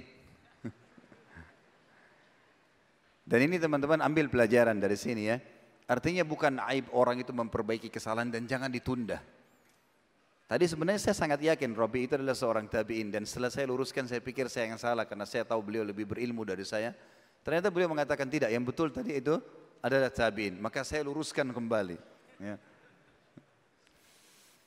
Baik, beliau mengatakan wasiat sahabat yang mulia ini Abdullah bin Mughaffar radhiyallahu anhu kepada anaknya untuk meminta surga, dan minta surga di sini dengan jangan sampai merincikan sebuah nikmat khusus di situ. Misalnya orang meminta seperti anaknya Abdullah radhiyallahu anhu ini mengatakan, ya Allah saya minta istana warna putih di sebelah sisi kanannya surga. Ini nggak pernah ada hadis berhubungan dengan masalah ini. Untuk apa minta istana putih saja? Mungkin di surga ada istana hijau, ada biru, kita nggak tahu. Maka beliau mengatakan mestinya seseorang mengikuti baginda Nabi alaihi salatu wassalam, di mana beliau kalau berdoa di antara doanya Allahumma inni as'aluka al-jannah wa ma qaraba ilaiha min qawlin wa amal, a'udzu bika minan nar wa ma qaraba ilaiha min qawlin wa amal. Ya Allah, mau minta kepada surga dan apapun yang bisa mendekatkan ke surga itu masuk ke dalamnya dari perbuatan dan perkataan. Dan ya Allah, beriku kepada dari neraka dari dan apapun yang bisa membuat aku masuk ke dalamnya atau dekat kepada neraka dari perbuatan dan perkataan. Ini kemuliaan. Artinya seseorang minta kepada Allah SWT, dan Allah zatnya tidak perlu diminta. Allah sudah tahu sebenarnya. Dengan permohonan itu, mana yang terbaik yang diberikan. Tentu ini berbeda dengan apa yang sedikit saya tambahkan yang Nabi SAW mengatakan kalau kita minta surga, mintalah Firdaus. Itu maksudnya adalah Firdaus secara umum yang tertinggi. Itu tidak ada masalah. Tapi di sini maksudnya adalah kalau ada orang rincian kita khusus, ya Allah, saya minta supaya Engkau memberikan aku anggurnya surga pada saat masuk. Surga ada anggur, ada kurma, ada segala macam. Minta ya Allah, saya mau surga dan berikan semua fasilitasnya. Selesai. Juga di antara doa Nabi SAW selalu masuk dalam umumnya adalah seperti sudah masyhur. Allahumma rabbana atina fid dunya hasanah wa fil akhirati hasanah wa qina adzabannar. Ya Allah, berikanlah kami semua kebaikan di dunia dan semua kebaikan di akhirat dan selamatkan kami dari api neraka. Kita di sini umum Nabi SAW sampaikan. Artinya biarkan Allah Subhanahu wa taala yang memberikan kepada kita yang terbaik. Jangan pernah memberikan syarat kepada Allah. Ya dengan. Seperti misal ada orang pada saat mau menikah, ini terutama yang bujang-bujang ini ya. Kadang-kadang dia mengatakan, ya Allah berikanlah saya istri yang tinggi, yang putih dari turunan Bugis misalnya, atau Makassar atau Jawa. Dia rincikan, gitu kan? Jadi ini semestinya harus menjaga. Kata beliau, adabnya kepada Allah dia mengatakan, ya Allah berikanlah saya istri yang salihah. Udah, salihah itu maksud apa? Salihah itu kalau dalam bahasa Arab, salih itu sebenarnya sempurna, baik. Makanya kalau dikatakan amal yang baik itu namanya amal saleh kan gitu, amal yang sempurna. Betul, sudah kita minta sebenarnya dengan kalimat, ya Allah berikan aku istri yang salihah atau suami yang saleh. Itu sudah masuk dalamnya. Berarti Allah paling tahu nanti secara fisik, secara kulit, rambutnya sudah. Kau usah bilang ya Allah saya minta istri yang rambutnya hitam, lurus, tidak keriting, atau apa saja. Secara umum, jangan diminta Allah SWT. Atau orang yang sudah kasih contoh tadi yang lain, bisa dia mengatakan ya Allah, aku minta rambut yang berwarna putih. Tahun sekian dan tahun sekian. Seseorang bilang kepada Allah, jangan minta Allah, agar ya Allah karuniakan aku kendaraan yang layak untukku. Selesai. Nanti Allah punya cara memberikan kepada kita. Allah lebih tahu apa yang terbaik diberikan kepada kita. وأضرب على نفسي مثالا أننا اعتديت في الدعاء شرعا فقلت أول ما تزوجت كنت شابا صغيرا في بداية العشرين قلت اللهم ارزقني ذكورا فقط وأستغفر الله على مثل هذا الدعاء فأول ما حملت زوجتي مباشرة في الشهر السابع أسقطت ثم حملت وأسقطت ثم حملت وكانت إناثا فذهبت إلى شيخنا العلامة الألباني رحمه الله قلت له يا شيخنا ادعو الله لي أن يرزقني ذرية صالحة بعد 5 مرات من الإسقاط فقال يسر الله وانظروا كيف قال لي قال يسر الله لك الخير ما قال لي أن يرزقني ذرية صالحة ولا غير صالحة قال يسر الله لك الخير لا تدري أين الخير فرزقني الذكر الأول والذكر الثاني والذكر الثالث والذكر الرابع والخامس ثم ذهبت أنا وزوجتي عند الكعبة ودعونا أن يرزقنا بنتا فجاءت البنت وكانت السادسة ثم جاء ذكر سابع وهلم جر فالأصل في الإنسان ألا يعتدي في الدعاء هذه من الله لا تعتدي في الدعاء يهب لمن يشاء إناثا ويهب لمن يشاء الذكور أو يزوجهم ذكرانا وإناثا ويجعل من يشاء عقيما.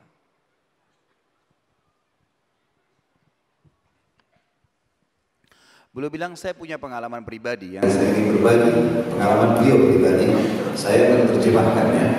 Jadi pengalaman beliau. Beliau mengatakan bahwasanya saya waktu menikah dulu masih muda, umur 20 tahun. Umur berapa? Di sini belum menikah umur berapa? Banyak alasan. Beliau bilang saya menikah di muda, umur 20 tahun. Ini contoh saja. Dan saya beristighfar kepada Allah karena perilaku saya menganggap saya keliru di poin itu. Saya pernah berdoa sama Allah waktu awal nikah, ya Allah karuniakan saya anak laki-laki saja. Itu doa saya bilang. Saya cuma minta anak laki-laki. Jadi tidak berharap punya anak perempuan. Dia mengatakan itu. Tapi di awal nikah pengalaman. Maka beliau mengatakan subhanallah istri saya hamil yang pertama keguguran. Hamil yang kedua keguguran. Sampai 5 kali gugur semua. 5 kali keguguran terus. Beliau mengatakan, saya nanti menyadari poin seakan-akan saya sedang mendikte Allah, tanda kutip di sini. Ya Allah kasih saya anak laki-laki saja. Padahal Allah lebih tahu. Kalau laki-laki mau perempuan, dia kan punya anak, kan gitu. Yang baik. Kata beliau, kemudian saya datang kepada guru saya, Syekh Nasir. Ya. Beliau datang kemudian beliau mengatakan, Syekh tolong doakan saya. Mungkin sudah 5 kali keguguran istri saya pengen punya anak. Dia bilang, subhanallah, saya belajar dari guru saya, beliau mengatakan, semoga Allah memberikan kepadamu keturunan yang baik-baik. Guru saya tidak bilang, semoga Allah kasih kamu anak laki-laki, anak perempuan, enggak. Semoga Allah memberikan kau keturunan yang baik. Dia bilang, saya pun pergi ke Mekah, sama istri saya berdoa depan Ka'bah supaya Allah berikan keturunan. Subhanallah, setelah itu istri saya hamil. Ini setelah 5 kali keguguran. Hamil yang ke-6, lahir anak laki-laki. Hamil yang ke-7, anak laki-laki. Sampai saya memiliki 5 orang anak laki-laki. Setelah 5 kali gugur, lahir 5 laki-laki sekarang. Setelah saya pasrahkan kepada Allah, Allah kasih 5 laki-laki. Setelah itu yang ke-6, Allah kasih perempuan. Beliau punya 6 orang anak. Keliru, 6 orang anak laki-laki, yang ke-7 lahir anak perempuan. Jadi beliau bilang, justru setelah saya pasrahkan kepada Allah, Allah lebih tahu kasih saya yang mana. Tapi pada saat saya dikte Allah, tanda kutip di sini ya, maka ternyata keguguran terus. Mungkin ini semua Allah terjadi pada sebagian orang antara kita yang mau pengen punya anak dan dapat anak gitu kan. Mungkin pernah ada kalimat yang dia ucapkan yang salah. Makanya pernah saya ingatkan ini buat terjemah. Saya bilang pernah saya ingatkan dalam beberapa ceramah saya teman-teman sekalian, coba juga ucapkan doa kepada Allah, ya Allah aku istighfar kepadamu dari setiap kalimat ya, yang pernah berbau doa buruk untuk diri itu, keluarga dan harta. Nanti kita pernah berbicara buruk seperti orang berdiri di kaca, dia bilang kenapa saya jelek sekali. Bisa. Padahal Allah ciptakan dia. Ini jelek terus kan? Atau orang berkata apa lah ya? Misalnya dia bilang saya menyesal menikah sama kamu. Akhirnya penyesalan terus seumur hidupnya dan seterusnya. Saya menyesal masuk jurusan ini. Saya menyesal tinggal di sini. Saya menyesal lahir di negara ini. Ya Allah lebih tahu. Tidak boleh kita mengucapkan kalimat seperti ini. Ini tambahan ya untuk lebih memberikan pemahaman saja. من وصايا الحسن البصري رحمه الله وسنكثر منها إن شاء الله. يقول من الحسن البصري إلى كل ولد ابن آدم: يا ابن آدم عملك عملك فإنما هو لحمك ودمك فانظر على أي حال تلقى عملك. يا ابن آدم، هنا يوصي عملك عملك، وهنا في اللغة بمعنى إلزم عملك، أي إلزم عملك عملك، فإنما هو لحمك ودمك، اللحم والدم. فانظر على أي حال تلقى عملك. إن لأهل التقوى علامات يعرفون بها، أي إذا أردت أن تعرف أهل التقوى فانظر إليهم في علامات هم عليها: صدق الحليف، ووفاء بالعهد، وصلة الرحم، ورحمة بالضعفاء، وقلة المباهاة للناس، وحسن الخلق، وسعة الخلق فيما يقرب إلى الله.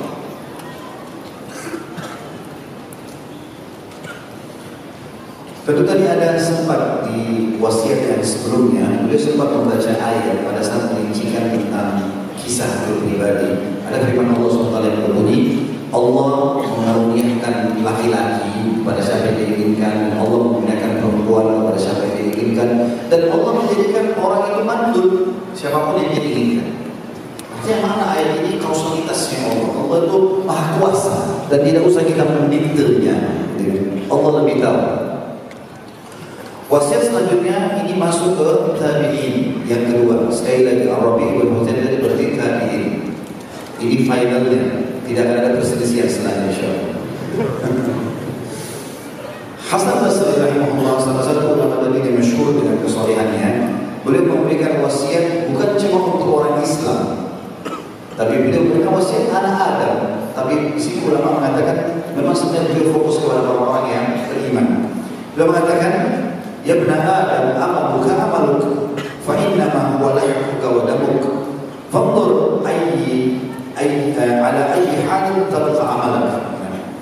Wahai anak Adam, amal perbuatanmu, perilaku-perilakumu adalah perilaku yang kamu hasilkan sendiri, dan dia ibaratnya seperti daging dan darahmu.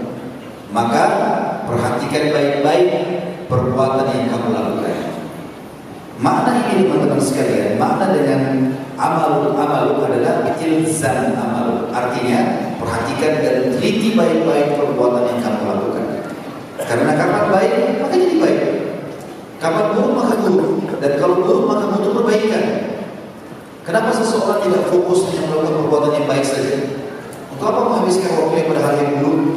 Ya kan gitu. Jadi memang harus fokus kepada perbuatan yang baik. Ini adalah sebuah wasiat yang luar biasa.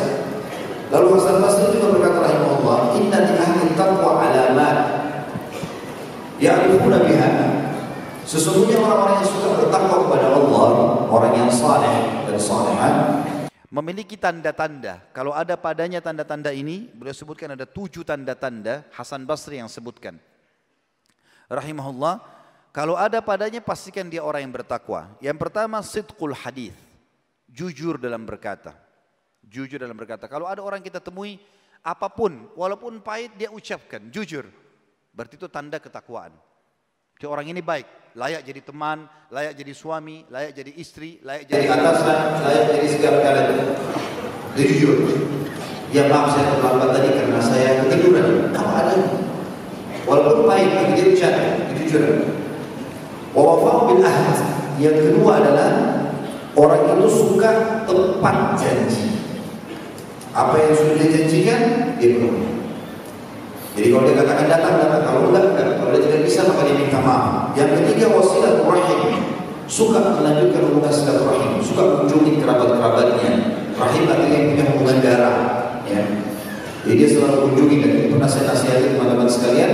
Kalau teman-teman yang merupakan pendatang terutama ya di kota Makassar ini, mungkin orang tuanya ada di Jawa, ada di Kalimantan, dari mana-mana, atau mungkin di pedalaman-pedalaman kita di sini, baik itu dari daerah Makassar, dari Pondok Bantai dan seterusnya, atau daerah Bugis, Budi dan seterusnya. Ini seterusnya teman-teman, kalau sudah ke Makassar, hubungi mereka, hubungi, kirimkan sesuatu dari kota yang kita kerja, jangan lupakan, gitu kan? Jadi orang yang suka silaturahmi yang ketiga adalah orang yang ada tanda ketakwaan padanya. Warahmatul du'afa, yang keempat suka kasihan kepada orang yang lemah, suka merasa kasihan dengan orang yang lemah. Yang kelima adalah wakilatul mubahatu linnas, dan dia tidak buat masalah buat orang lain, ya, dan juga dia tidak memperdulikan apa yang dipermasalahkan orang lain kepadanya kalau dia benar. Ini penting teman-teman sekalian. Bisa jangan pernah mengkhayal. Kalau kita ini tidak punya orang tanda kutip di sini musuh ya, nggak mungkin teman-teman. Selama kita hidup, jangankan kita, Rasulullah SAW sendiri punya musuh-musuh. Tanda kutip sih, ada saja orang yang tidak suka. Jangan pernah menghayal teman-teman kita hidup kita semuanya orang suka. Ada saja orang yang tidak suka, dan tentu orang yang tidak suka kalau kita dalam keadaan benar itu berarti karena hasutnya saja, karena iri dengkinya, gitu kan? Tapi itu terjadi. Maka kata beliau di sini, yang kelima adalah jangan pernah mendulikan kalau kita dalam keadaan benar. Kalau ada orang yang mencaci maki, ya sudah, biarkan saja, tidak usah sibukkan waktu begitu, tetap dalam kebenaran. Yang keenam adalah husnul khuluq, memiliki akhlak yang baik, perilaku karakter yang baik. Ya. Kita sudah tahu santun, ramah dan seterusnya, senyum. Dan yang ketujuh yang terakhir, wasiatul khalq fi ma yuqarribu ila Allah. Siatul khalq ini sama dengan yattasi sadruka atau lapang dada. Ya. Dalam segala macam maknanya, memaafkan orang lain, bisa menerima cobaan-cobaan, itu lapang dada. Nah, kalau 7 hal ini ada pada seseorang, pastikan dia adalah orang yang bertakwa atau orang yang bertakwa. ومن وصايا الحسن البصري رحمه الله يا ابن آدم إنك ناظر إلى عملك غدا. في ذلك اليوم الذي ستبث وتبعث فيه الناس وتوزع الصحف، قال إنك ناظر إلى عملك غدا يوزن خيره وشره، فلا تحقرن من الخير شيئا وإن صبر، فإنك إذا رأيته سرك مكانه، ولا تحقرن من الشر شيئا، فإنك إن رأيته أو إذا رأيته ساءك مكانه، فإياك ومحقرات الذنوب. أي الأشياء التي تراها صغيرة حقيرة لا يعبأ بها، لا تنظر إلى صغر المعصية ولكن انظر إلى المعصية. Masih dalam wasiat Hasan Basri rahimahullah, beliau mengatakan, wahai anak Adam, selalu perhatikan amal yang kamu lakukan karena engkau akan menemukannya esok hari, maksudnya di hari kiamat tentunya. Setiap kebaikan dan keburukan pasti akan ditimbang pada hari itu, pada hari di mana manusia akan didirikan menghadap di mahkamah Sang Pencipta Allah, dan pada saat itu seluruh amal akan dibagikan. Maka jangan pernah kamu menganggap remeh satu perbuatan baik walaupun kecil. Senyum dengan muslim, apalah sholat sunnah, puasa sunnah, jangan pernah anggap remeh, kerjakan semua. Fa innaka idza ra'aita usarra kama kana, karena kau kalau melihat nanti di hari kiamat pada saat ditimbang, walaupun cuma senyum dengan muslim atau berbuat amal yang kita anggap kecil selama ini, pasti akan menggembirakanmu. Hasilnya akan maksimal. Wala tahkiranna minasyarri syai'a, jangan pernah engkau menganggap remeh satu perbuatan buruk atau dosa. Fa innaka idza ra'aitahu sa'aka makana. Kalau seandainya kau akan melihat nanti dosa burukmu itu, misal memandang yang haram, mengucapkan yang haram, mendengar yang haram, kita anggap remeh. Mungkin dosa kecil, misal. Maka ketahuilah, tinggalkan itu semua. Jangan anggap remeh, karena kalau nanti ditimbang di buku amalmu hari kiamat, tetap memburukkan itu, tetap akan menyusahkanmu nanti. Fa'iyyaka wa muhqaratil dzunub, maka hati-hatilah kalian dengan dosa-dosa yang kalian anggap kecil. Karena perbuatan dosa besar datang dari perbuatan kecil. Genangan air yang besar datangnya dari genangan air yang kecil. Tetesan air yang kecil, kalau dibiarkan akan jadi banyak. Seperti itu. Lama-lama akan dianggap remeh semua dosa-dosa ini. Lalu beliau menutup dengan kalimat yang luar biasa yang sering disampaikan oleh para ulama.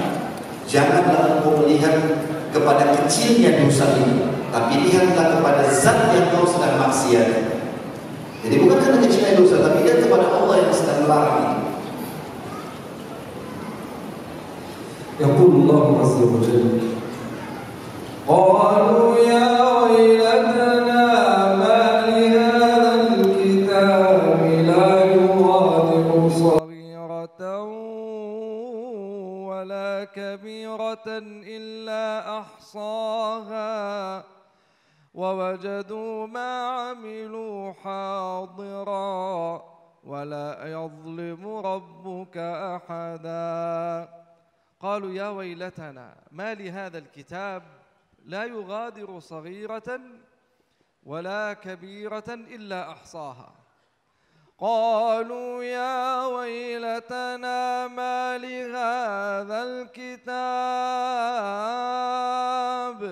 الكتاب الذي ستكتب فيه الأعمال ما يلفظ من قول إلا لديه رقيب عتيد تكتب كل شيء لا يغادر صغيرة ولا كبيرة إلا أحصاها ووجدوا ما عملوا حاضرا ولا يظلم ربك أحدا.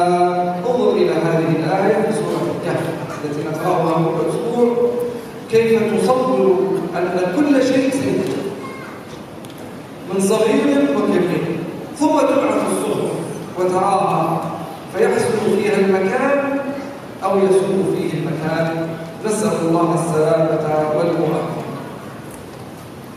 Belum membacakan salah satu ayat dalam surah Al-Kahfi yang memang kita dianjurkan untuk membaca minimal sepekan sekali. Itu tepatnya di malam Jumat atau di hari Jumat. Yang bunyinya qalu a'udzubillahi minasyaitonir rajim qalu ya wailatana ma li hadzal kitabi la yughadiru saghiratan wa la kabiratan illa ahsaha.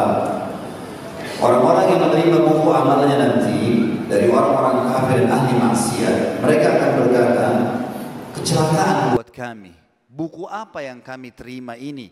Betul-betul buku ini tidak membedakan mana amal yang kecil dan mana amal yang besar. Kata sebagian ahli tafsir, ini tambahan terjemahan.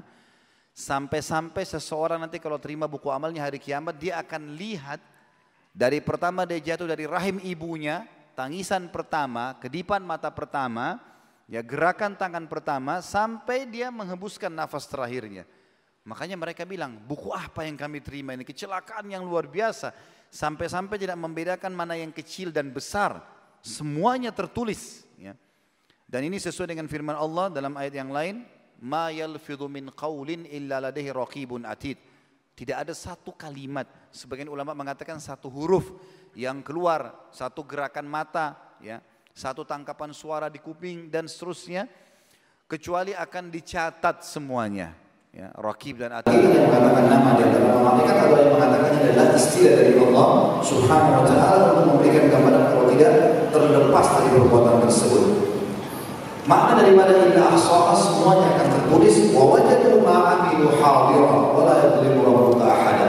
Dan mereka pasti akan menemukan semua apa yang mereka lakukan itu baik atau buruk, ya, dan Tuhan pun tidak akan pernah menzalimi siapapun. Jadi kita harus hati-hati teman-teman. Makna ayat ini agung sekali. Artinya perbuatan kita akan menemukannya. Sebelum melakukan perbuatan, pastikan itu baik baru berjalan. Jangan lahirkan masalah-masalah yang tidak utuh. Permusuhan hari kiamat. Saya tambahkan di sini, saya pernah sering wasiatkan juga teman-teman dalam pengajian. Saya bilang usahakan menuju ke akhirat itu bawa dua hal dan jangan bawa dua hal. Dua hal yang kita bawa adalah amal saleh dan teman yang saleh. Itu teman-teman sekalian, kita bawa selalu dari amal soleh apalagi. Jadi amal soleh ke amal soleh dan teman yang baik, teman yang soleh yang nanti bisa memberikan kita syafaatnya, menolong kita hari kiamat. Dan jangan bawa dua hal, jangan bawa dosa sekecil apapun dan jangan bawa musuh. Jangan bawa musuh, tidak usah punya masalah sama orang. Kalau ada yang ajak bertengkar, tinggalkan dia bertengkar sama tembok. Faham ini? Diajak bertengkar, tidak usah layani. Biar dia ngomong, nanti dia capek sendiri. Kecuali kalau kita diserang tiba-tiba, dipukul, kita bela diri itu beda. Tapi habisin waktu untuk bertengkar sama orang yang tidak ada gunanya, nggak? Tinggalin. Itu salah satu simbol orang-orang yang bertakwa. Tafadhal. Wa min wasaya al-Hasan qala rahimallahu rajulan kasaba tayyiban wa anfaqa qasdan wa qaddama fadlan li yawmi faqrihi wa faqatihi ay li yawm al-qiyamah. Wa qala aydan هيهات هيهات ذهبت الدنيا بحال مالها أي ذهبت وانتهت وبقيت الأعمال قلائل في أعناقكم أنتم تسوقون الناس والساعة تسوقكم وقد أسرع بقيامكم فماذا تنتظرون. يقول أيضا يا ابن آدم بع دنياك بآخرتك تربحهما جميعا ولا تبيعن آخرتك بدنياك فتخسرهما جميعا. وآخر الوصايا قبل الترجمة قال يا ابن آدم إنما أنت أيام كلما ذهب يوم ذهب بعضك فكيف البقاء. Di antara wasiat masih Hasan Basri rahimahullah. Beliau mengatakan rahimallahu rajulan kasaba tayyiban. Semoga Allah merahmati seseorang, tentu di sini yang dibahasakan rajulan seorang laki-laki. Karena memang laki-laki yang punya kewajiban mencari nafkah. Semoga Allah merahmati seseorang laki-laki yang selalu mencari pendapatan yang baik. maksudnya halal dan berkualitas. Wa anfaqa qasdan, dan kalau dia mengeluarkan untuk kebutuhannya, kalau dia mengeluarkan sesuatu dari pendapatannya sesuai dengan kebutuhannya, dia tidak membeli sesuatu yang tidak dibutuhkan, pakaian, makanan, kendaraan, keluarga, silahkan, tapi tidak berlebihan. Artinya wasat, dia berada di perhitungan yang tepat, bukan pelit ya, tapi mengeluarkan harta pada tempatnya. Wa qaddama fadlan li yaumi faqrihi wa faqatihi, dan dia mempersiapkan banyak kebaikan-kebaikan untuk hari kemiskinannya dan juga hari dia meninggal, maksudnya hari akhirat. Dia selalu sibuk selama hidup dengan amal-amal saleh supaya nanti pada saat hari dia meninggal maka dia menemukan kebaikan-kebaikan. Lalu kata beliau, hayhat dhahabat dunya bihali baliha, sungguh celaka kalau orang lalai tidak paham masalah ini, sungguh celaka. Ketahuilah bahwasanya dunia itu telah pergi dan akan pergi dengan apapun yang bersamanya. Artinya yang sudah berlalu sudah berlalu. Udah nggak mungkin kita perbaiki lagi. Wa baqiyatil amal qala'ida fi anaqikum. Tapi perbuatan-perbuatan yang sudah dilakukan di hari-hari yang berlalu itu tetap terikat di leher-leher kalian, akan diminta pertanggungjawaban hari kiamat. Baik yang berbalasan baik, buruk akan dihukum. Antum tasukunan nasa wasa'atu tasukukum, kalian mengontrol orang-orang selama di dunia, ada pegawai, ada segala macam orang di sebelah kita, ada pasangan hidup, ada anak-anak, buat begini, buat begitu. Kita mengontrol orang-orang dan waktu mengontrol kalian. Sementara kita tidak sadar kita sedang dikontrol oleh waktu, kita akan meninggal. Waqad asra'a bi khiyarikum famadza tantadirun. Sementara mati itu, waktu itu sudah mengambil orang-orang terbaik di antara kalian. Maksudnya orang-orang saleh, dari sahabat, dari tabi'in, dari para nabi-nabi malah sebelumnya, sudah diambil oleh waktu. Artinya dengan dalam datang ajalnya, waktunya mereka meninggal. Maka apa yang kalian tunggu? Tunggu apa lagi? Tunggu kalian pasti masih hidup lama? Enggak.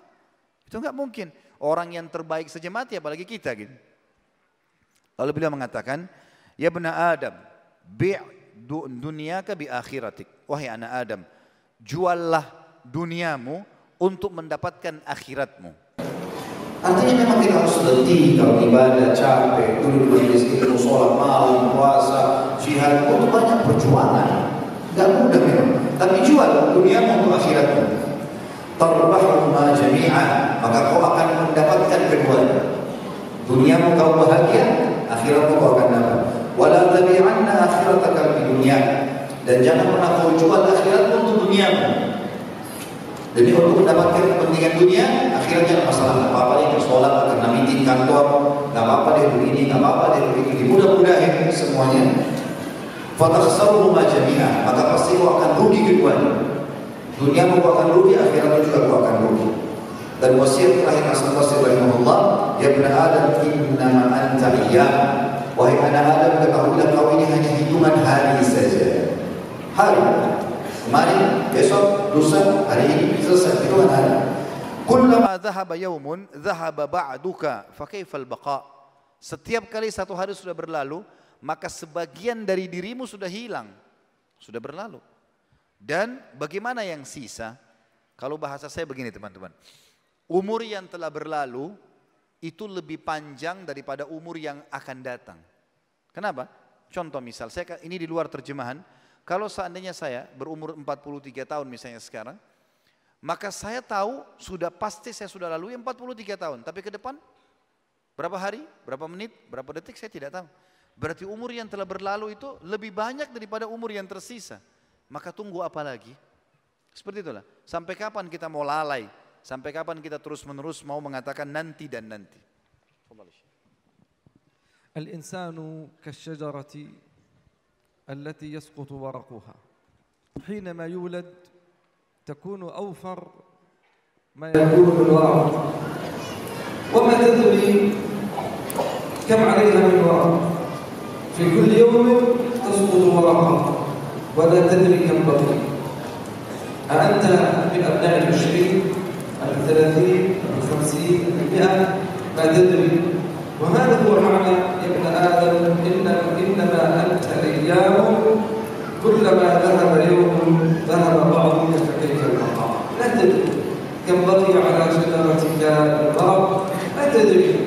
لذلك أحسن العمل. والله عز وجل قد تعهد وتكفل أن هذا غيب لا يعلمه إلا هو. إن الله عنده علم الساعة وينزل الغيب ويعلم ما في الأرحام وما تدري نفس ماذا تكسب غدا وما تدري نفس بأي أرض تموت. ما يدري الإنسان كيف يكون حاله. نسأل الله السلامة والمعافاة.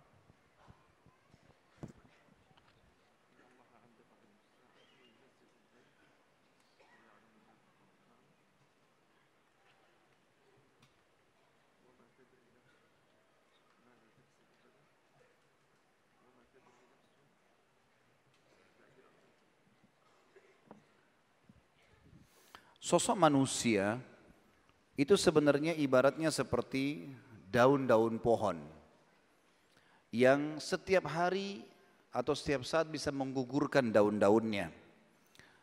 Seseorang di antara kita tidak tahu dia daun yang keberapa dan kapan dia bisa jatuh dari pohon tersebut. Mungkin ada yang jatuh atau meninggal dunia maksudnya adalah di umur 20 tahun.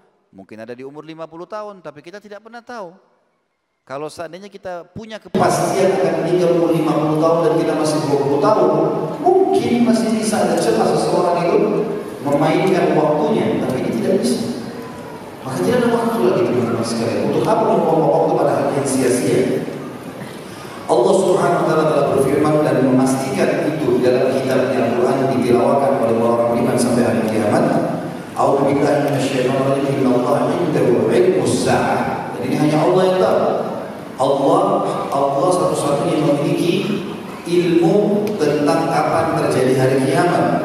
Wa yunazzilul ghaib, dan dia yang menurunkan hujan. Kita tidak tahu, kita cuma menebak oh ini musimnya. Kadang-kadang subhanallah di musim hujan pun itu turun hujan. Kadang-kadang di musim kemarau turun hujan. Kita tidak tahu kapan Allah menurunkan ini. Wa ya'lamu ma fil arham, dan dia tahu apapun jenis kelamin yang ada di rahim seorang wanita, laki-laki atau perempuan. Wa ma tadri nafsu ma taksibu gada. Dan jiwa seseorang tidak tahu apa yang dia dapatkan besok, apa yang terjadi padanya besok hari. Wa ma tadri nafsum bi ayyi ardin tamut. Dan setiap jiwa tidak pernah tahu dia akan meninggal di mana.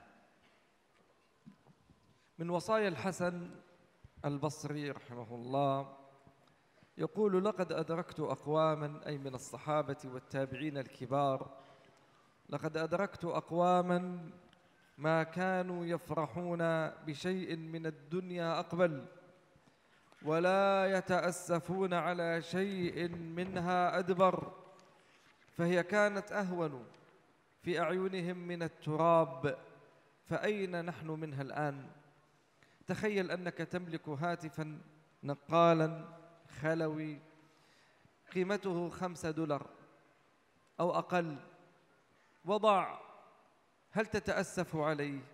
قد تتأسف على الأرقام التي فيه أكثر منه، لأنه لا قيمة له كبيرة عندك. لكن هذا الهاتف لو كان ثمنه $500 أو $1000 لن تنام الليل وتبكي عليه، لأنه غالب في نفسك وعندك. فكلما غلى الشيء كلما تأسفت عليه. والدنيا عندنا غالية غالية، ولذلك نحزن لفقدها ونتأسف على ذهابها. والآخرة عندنا هينة فلا نحزن لفقدها ولا للقرب منها. Termasuk wasiat Hasan Basri rahimahullah. Beliau berkata, "Laqad adraktu aqwaman." Hasan Basri seorang tabi'in. Beliau mengatakan, aku sempat mendapatkan kaum, maksudnya para sahabat ridwanullahi alaihim. Aku mendapatkan aqwam, orang-orang yang hidup, para sahabat. Aku mendapatkan orang-orang, maksudnya para sahabat, dan aku sempat hidup bersama mereka. Maka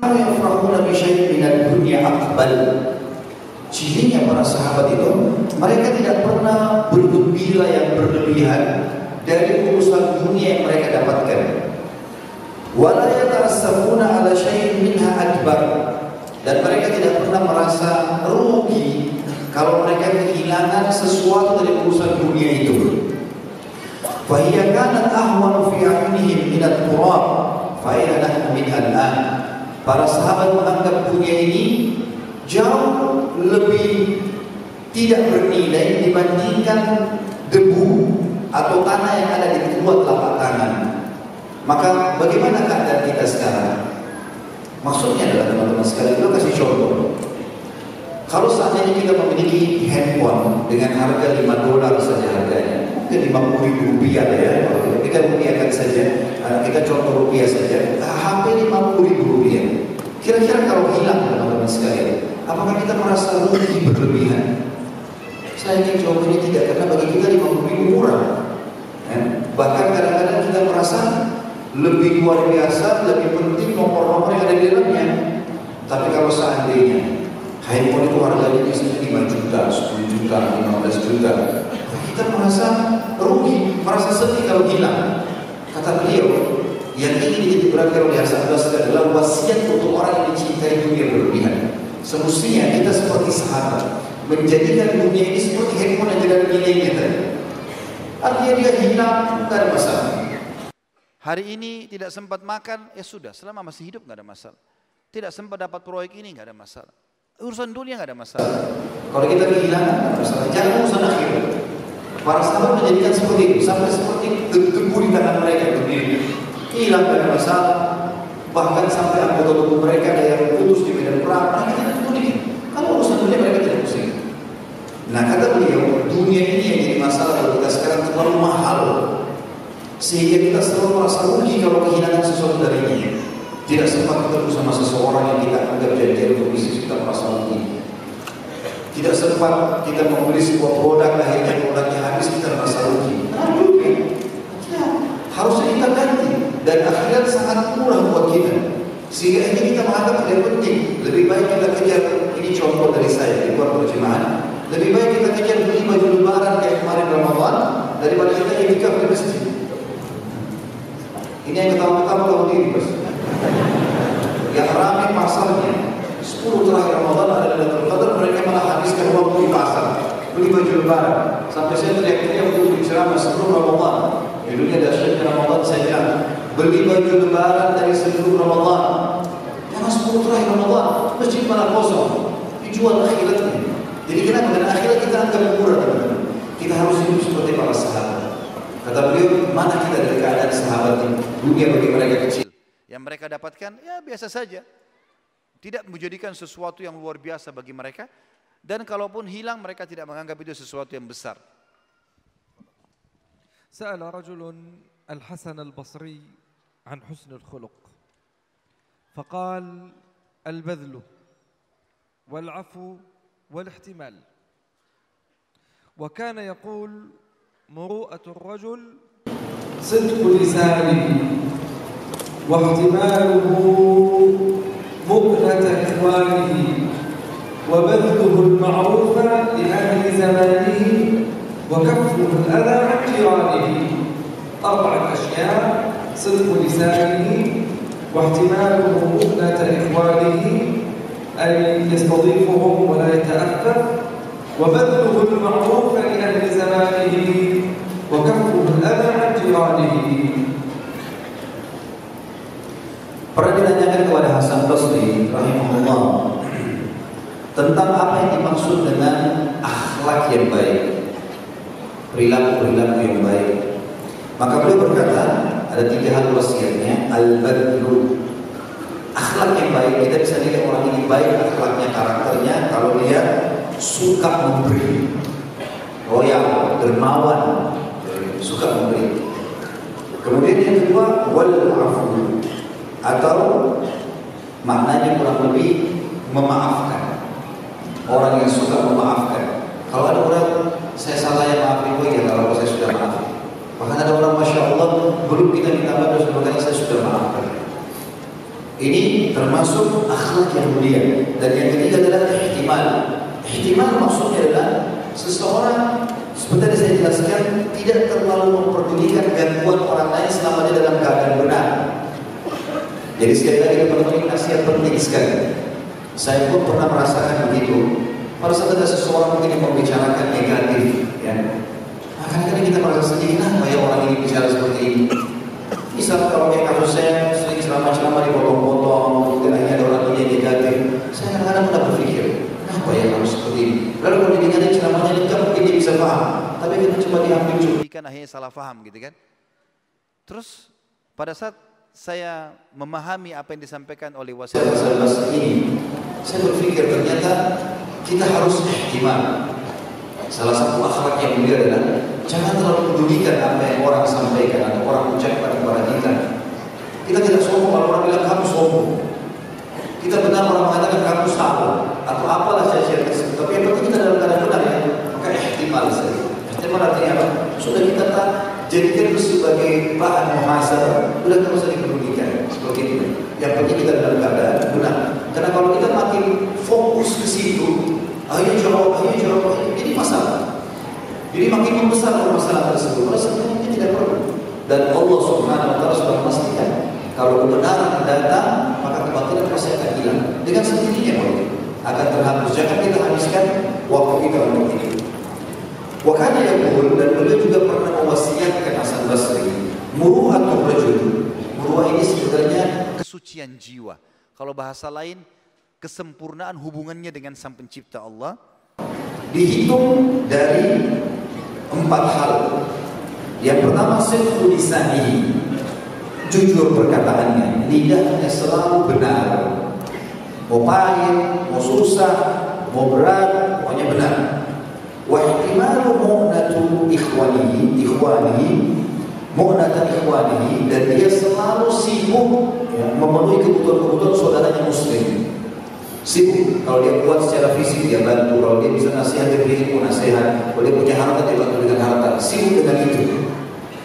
Itu termasuk kesucian hubungan dengan Sang Pencipta Allah. Wa badluhul ma'ruf li ahli zamani, dan dia berusaha untuk menunjukkan kebaikan-kebaikan, menasihati kebaikan-kebaikan kepada orang yang hidup sezaman dengan dia. Selama dia hidup kesempatan buat baik. Dan kalau kita sudah meninggal, mungkin ahli waris kita tidak berbuat yang baik buat kita, belum tentu. Selama dia hidup dia buat kebaikan-kebaikan. Wa qafluhul adha an jiranihi, dan dia selalu tidak mengganggu siapapun yang ada di sekitarnya, tangganya, temannya, seterusnya tidak mengganggu. Artinya dia tidak punya masalah dengan orang. Kalau orang yang mengganggu ya sudah, tapi dia tidak mau ikut-ikutan dengan masalah itu. وكان الحسن البصري يقول وهذه إخواني الكرام أخواتي الكريمات من أهم الوصايا ركزوا عليها سنركز عليها. وكان يقول لو شاء الله عز وجل لجعلكم أغنياء لا فقير فيكم ولو شاء لجعلكم فقراء لا غني فيكم ولكن ابتلى بعضكم ببعض لينظر كيف تعملون. وهو قد أخذ هذه الوصية من آيات في كتاب الله.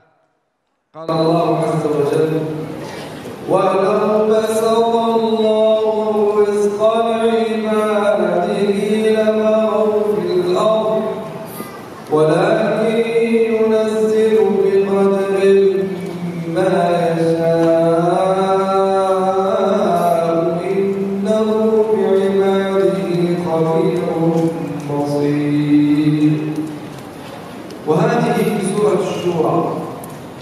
وأما في السورة التي تلتها في سورة الزخرف يقول الله عز وجل أهم يقسمون رحمة ربك نحن قسمنا بينهم معيشتهم في الحياة الدنيا ورفعنا بعضهم فوق بعض درجات ليتخذ بعضهم بعضا سخريا ورحمة ربك خير مما يجمعون. هاتان الآيتان في معنى الوصية أن الله عز وجل جعل الناس درجات في الغنى وفي الفقر ليتخذ بعضهم بعضا سخريا أي يسخر بعضهم لبعض ويدفع بعضهم بعضا وتخيلوا مدينة أو قرية كل الناس فيها أغنياء، هل يصلح عيشهم؟ أبدا. ولذلك من حكمة الله أن الناس كانوا كذلك كما ذكر سبحانه: ولو بسط الله الرزق لعباده لبغوا في الأرض. لذلك إخواني الكرام، ينبغي لكل مسلم فينا أن يحرص على الرزق ويطلب الرزق في الحلال، لكنه يرضى بما قسم الله له. يعني أنت اسعى وامضي وارضى بما قسم الله لك تكن أغنى الناس، ولا تدري أين الخير لك، أهو الغنى أم الفقر أو ما بينهما. نسأل الله الخير منه سبحانه وتعالى. Di antara wasiat Hasan Basri rahimahullah, dan ini wasiat yang paling penting dalam diri di antara semua wasiatnya, beliau mengatakan: "Lau syaa Allah azza wa jalla ja'alakum aghniya la faqira fikum." Kalau seandainya Allah yang maha mulia dan maha tinggi menjadikan bisa, Allah SWT kalau mau, dia akan bisa menjadikan kalian semuanya kaya dan tidak ada satupun yang miskin. Walau syaa ja'alakum fuqara la ghaniya fikum. Dan kalau Allah ingin juga, Allah bisa balik keadaannya, semua kalian miskin dan ada satupun yang kaya. Walakin ibtala ba'dukum bi ba'din liyanzura kaifa ta'malun. Tapi Allah ingin menguji kalian, maka Allah jadikan kalian bertingkat-tingkat untuk menilai perbuatan-perbuatan. Ada yang kaya, ada yang miskin, ada yang sehat, ada yang sakit, ada yang muda, ada yang tua, semua jadikan berpasang-pasangan, dan itu untuk menyempurnakan kehidupan. Hal ini bisa dilihat penjelasan sang pencipta Allah dalam dua ayat Al-Quran. Yang pertama dalam surah Asy-Syura, bunyinya: "A'udzubillahi minasyaitonir rajim, wa basatallahu rizqa li ibadihi labaghaw fil ardi walakin yunazzilu biqadri ma yasha'."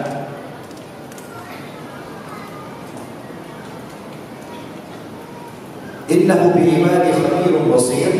Yang artinya kalau seandainya Allah melapangkan rezeki kepada seluruh hambanya, artinya semuanya kaya tidak ada miskin, maka pasti setiap orang di antara mereka akan mengganggu satu sama yang lain dan membuat kerusakan di muka bumi.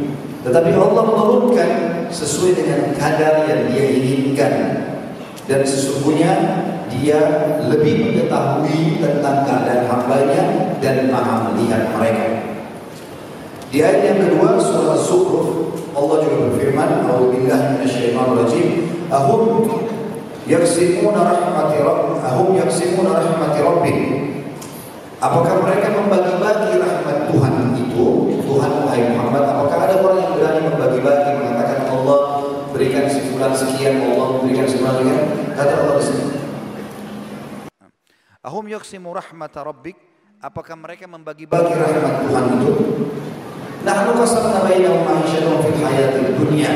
Ketahuilah kami yang telah membagi-bagi kebutuhan kehidupan mereka di dunia. Wa rafa'na ba'dahum fawqa ba'din darajat. Dan kami mengangkat sebagian mereka di atas derajat sebagian yang lain. Liyattakhidha ba'dhum ba'da sukhriyyah, agar mereka saling bantu satu sama yang lain dan mereka saling memenuhi kebutuhan satu sama yang lain. Yang pintar mengajar kepada yang bodoh, yang kaya membantu kepada yang miskin, yang tua memberi kepada yang tua, dan seterusnya. Yang sehat membuat yang sakit. Wa rahmati rabbika khairun mimma yajma'un. Dan ketahuilah rahmat Tuhanmu jauh lebih luas daripada apa yang mereka kumpulkan dari urusan dunia. Kata beliau, coba dibayangkan kalau seandainya di satu kota semuanya orang kaya, apakah kehidupan mereka akan baik? Maka jawabannya tidak, kata beliau. Tidak, karena akan terjadi ganggu satu sama yang lain. Manusia kan begitu. Tidak ada lagi kepedulian terhadap sosial. Yang ada persaingan saja. Dia beli mobil, saya beli mobil, dia beli mobil, saya beli mobil, terus bersaing. Akhirnya saling sombong satu sama yang lain. Dan tidak akan sempurna kehidupan dengan cara seperti itu. Jadi Allah punya hikmah yang sangat besar bagaimana membagi kehidupan dengan cara yang seperti dari dijelaskan dalam dua ayat. ثم دل عباده على مكارم الأخلاق فقال جل جلاله ويؤثرون على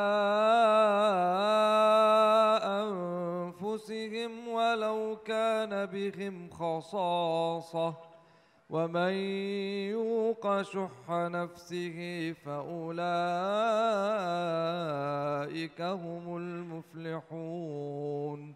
وهذا وصف للأنصار الذين قد آثروا على أنفسهم فكانوا نعم من يؤثر إخوانهم ويؤثرون على أنفسهم ولو كان بهم خصاصة حاجة.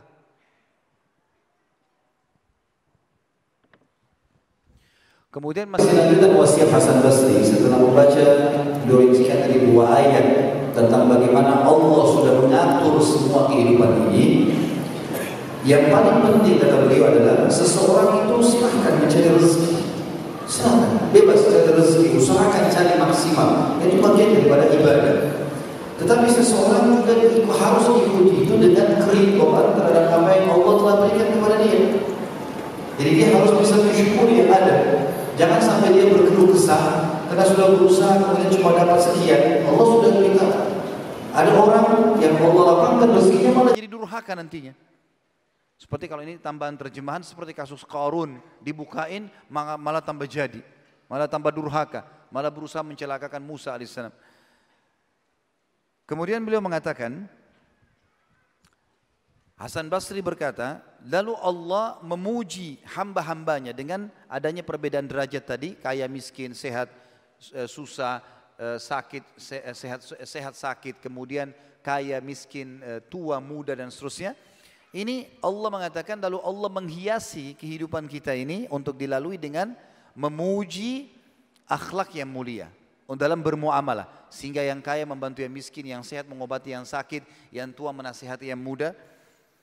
Dalam firman-Nya, a'udzubillahi minasyaitonirrajim, wa yu'thiruna ala anfusihim walau kana bihim khasasah wa may yuqa syuhha nafsi fa ulaika humul muflihun. Dan mereka memaksakan diri. Ithar artinya memaksakan diri untuk melakukan perbuatan baik demi untuk orang lain.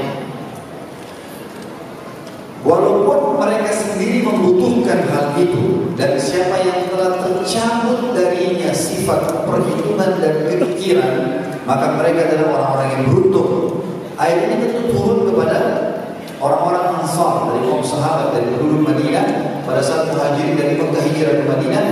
Mereka ada yang lagi kelaparan, tidak punya makanan pada saat muhajirin datang ke dalam rumahnya. Ini tambahan terjemahan dan sekali lagi untuk melengkapkan penjelasan. Maka ada di antara mereka yang kelaparan, lalu datang seseorang dari muhajir mau tinggal di rumahnya, dia tidak punya makanan kecuali itu. Maka dia membuat dirinya seakan-akan kenyang, lalu dia biarkan tamunya yang makan. Allah memuji, artinya dalam bermuamalah kita kalau sudah kaya berikan kepada orang. Itu apa kita simpan? Teman-teman sekalian, orang-orang yang sibuk menyimpan hartanya di tabungan, percaya perkataan saya ini teman-teman sekalian, kalau antum meninggal menyesal. Coba dulu saya sedekahkan pesantren ini ya, ke masjid itu ya, berikan Quran ya, bantu orang tua saya berobat ya, dan bantu adik saya. Tapi sudah tidak ada gunanya, karena ahli waris sudah tidak melakukan itu, mungkin dia akan memenuhi kebutuhannya sendiri. Jadi misal orang yang sehat tidak membantu orang yang sakit, tidak peduli, maka dia nanti kalau meninggal dia menyesal. Kenapa saya tidak lakukan perbuatan-perbuatan amal yang lewat darinya? Dia akan sesali semua. العطاء ثلاثة: السخاء والجود والإيثار. العطاء ثلاثة: السخاء والجود والإيثار. أما السخاء فأن تعطي شيئا من كثير، تعطي قليلا من كثير. وأما الجود فأن تعطي كثيرا من كثير. وأما الإيثار وهو المذكور في الآية فأن تعطي وأنت تحتاج، ويؤثرون على أنفسهم ولو كان بهم خصاصة. Pemberian yang dimaksudkan dalam ayat tadi ada tiga. Kalau dalam bahasa Arab ada namanya sakha, Dan sakha itu artinya kita memberikan sedikit dari harta yang kita miliki. Yang kedua adalah jud. Jud itu mengeluarkan banyak dari harta yang banyak. Dan pertama tadi sedikit dari yang banyak. Dan yang ketiga ithar. Ithar itu yang tadi dipuji dalam ayat ini adalah kita memberikan sementara kita juga membutuhkan. Maka ini poin yang paling tinggi adalah ithar itu. ثم قال الحسن البصري رحمه الله: عدة الكريم أي وعد الكريم فعل وتعجيل، وعدة اللئيم تسويف وتطويل. وهو قد أخذه من أحاديث كحديث النبي صلى الله عليه وسلم: خلال أو صفات المنافق ثلاث، وفي لفظ أربع، ومنها إذا وعد أخلف. فالمؤمن إذا وعد أنجز ولم يسوف، والمنافق إذا وعد أخلف. نسأل الله السلامة والمعافاة. وقال الحسن البصري رحمه الله، وانتبهوا إلى هذا القول الذي يقول: من خاف الله أخاف الله منه كل شيء، ومن خاف الناس أخافه الله من كل شيء.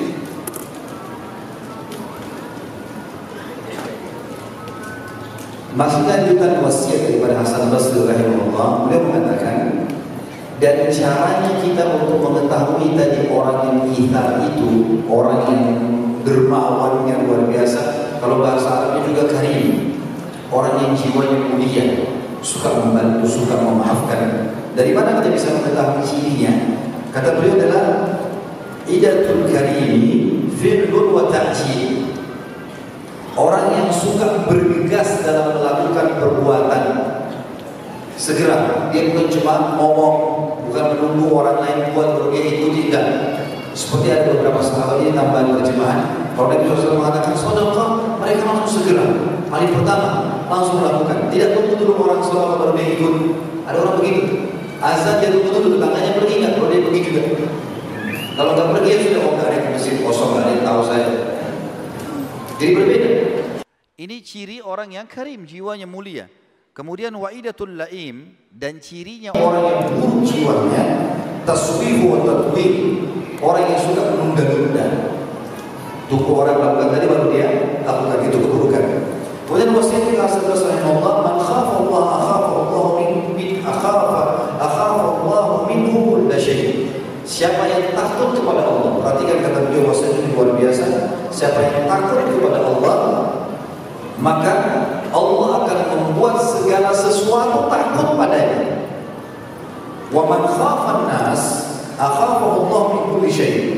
Dan siapa yang takutnya bukan kepada Allah tapi kepada manusia, maka Allah akan buat dia ketakutan dari segala sesuatu. Saya ulangi, siapa yang hanya takut kepada Allah, Allah buat segala sesuatu takut padanya. Hewan, manusia, jin, semua segan dengan dia. Kalau takut sama Allah. Dan siapa yang takut pada manusia, dia bukan takut kepada Allah, maka Allah buat dia ketakutan dalam segala sesuatu. Dan kata beliau tadi, perhatikan baik-baik, ini sangat berhubungan dengan hadis dan yang lain. Kalau ciri orang munafik ada 3, dalam hadis lain 4. Salah satunya adalah memungkiri janji. Maka orang yang mulia jiwanya, orang yang takut kepada Allah, mereka akan segera mengerjakan perbuatan kebaikan, baik untuk dirinya maupun untuk orang lain.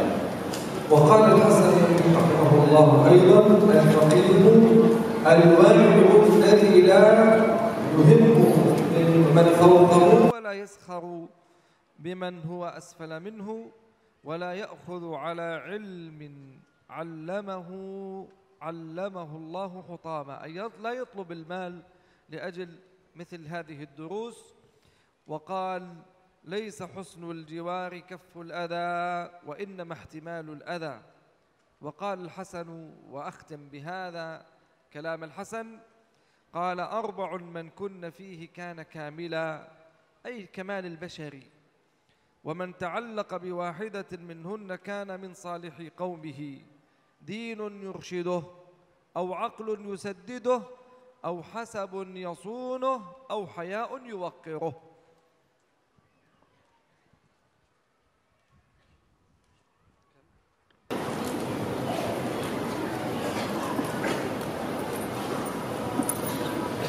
Baik, selanjutnya adalah di antara wasiat Hasan Basri. Tadi beliau sudah mengatakan di awal akan fokus di situ, dan kita agak percepat sedikit karena waktu tinggal 10 menit azan asarnya atau waktu kita berhenti.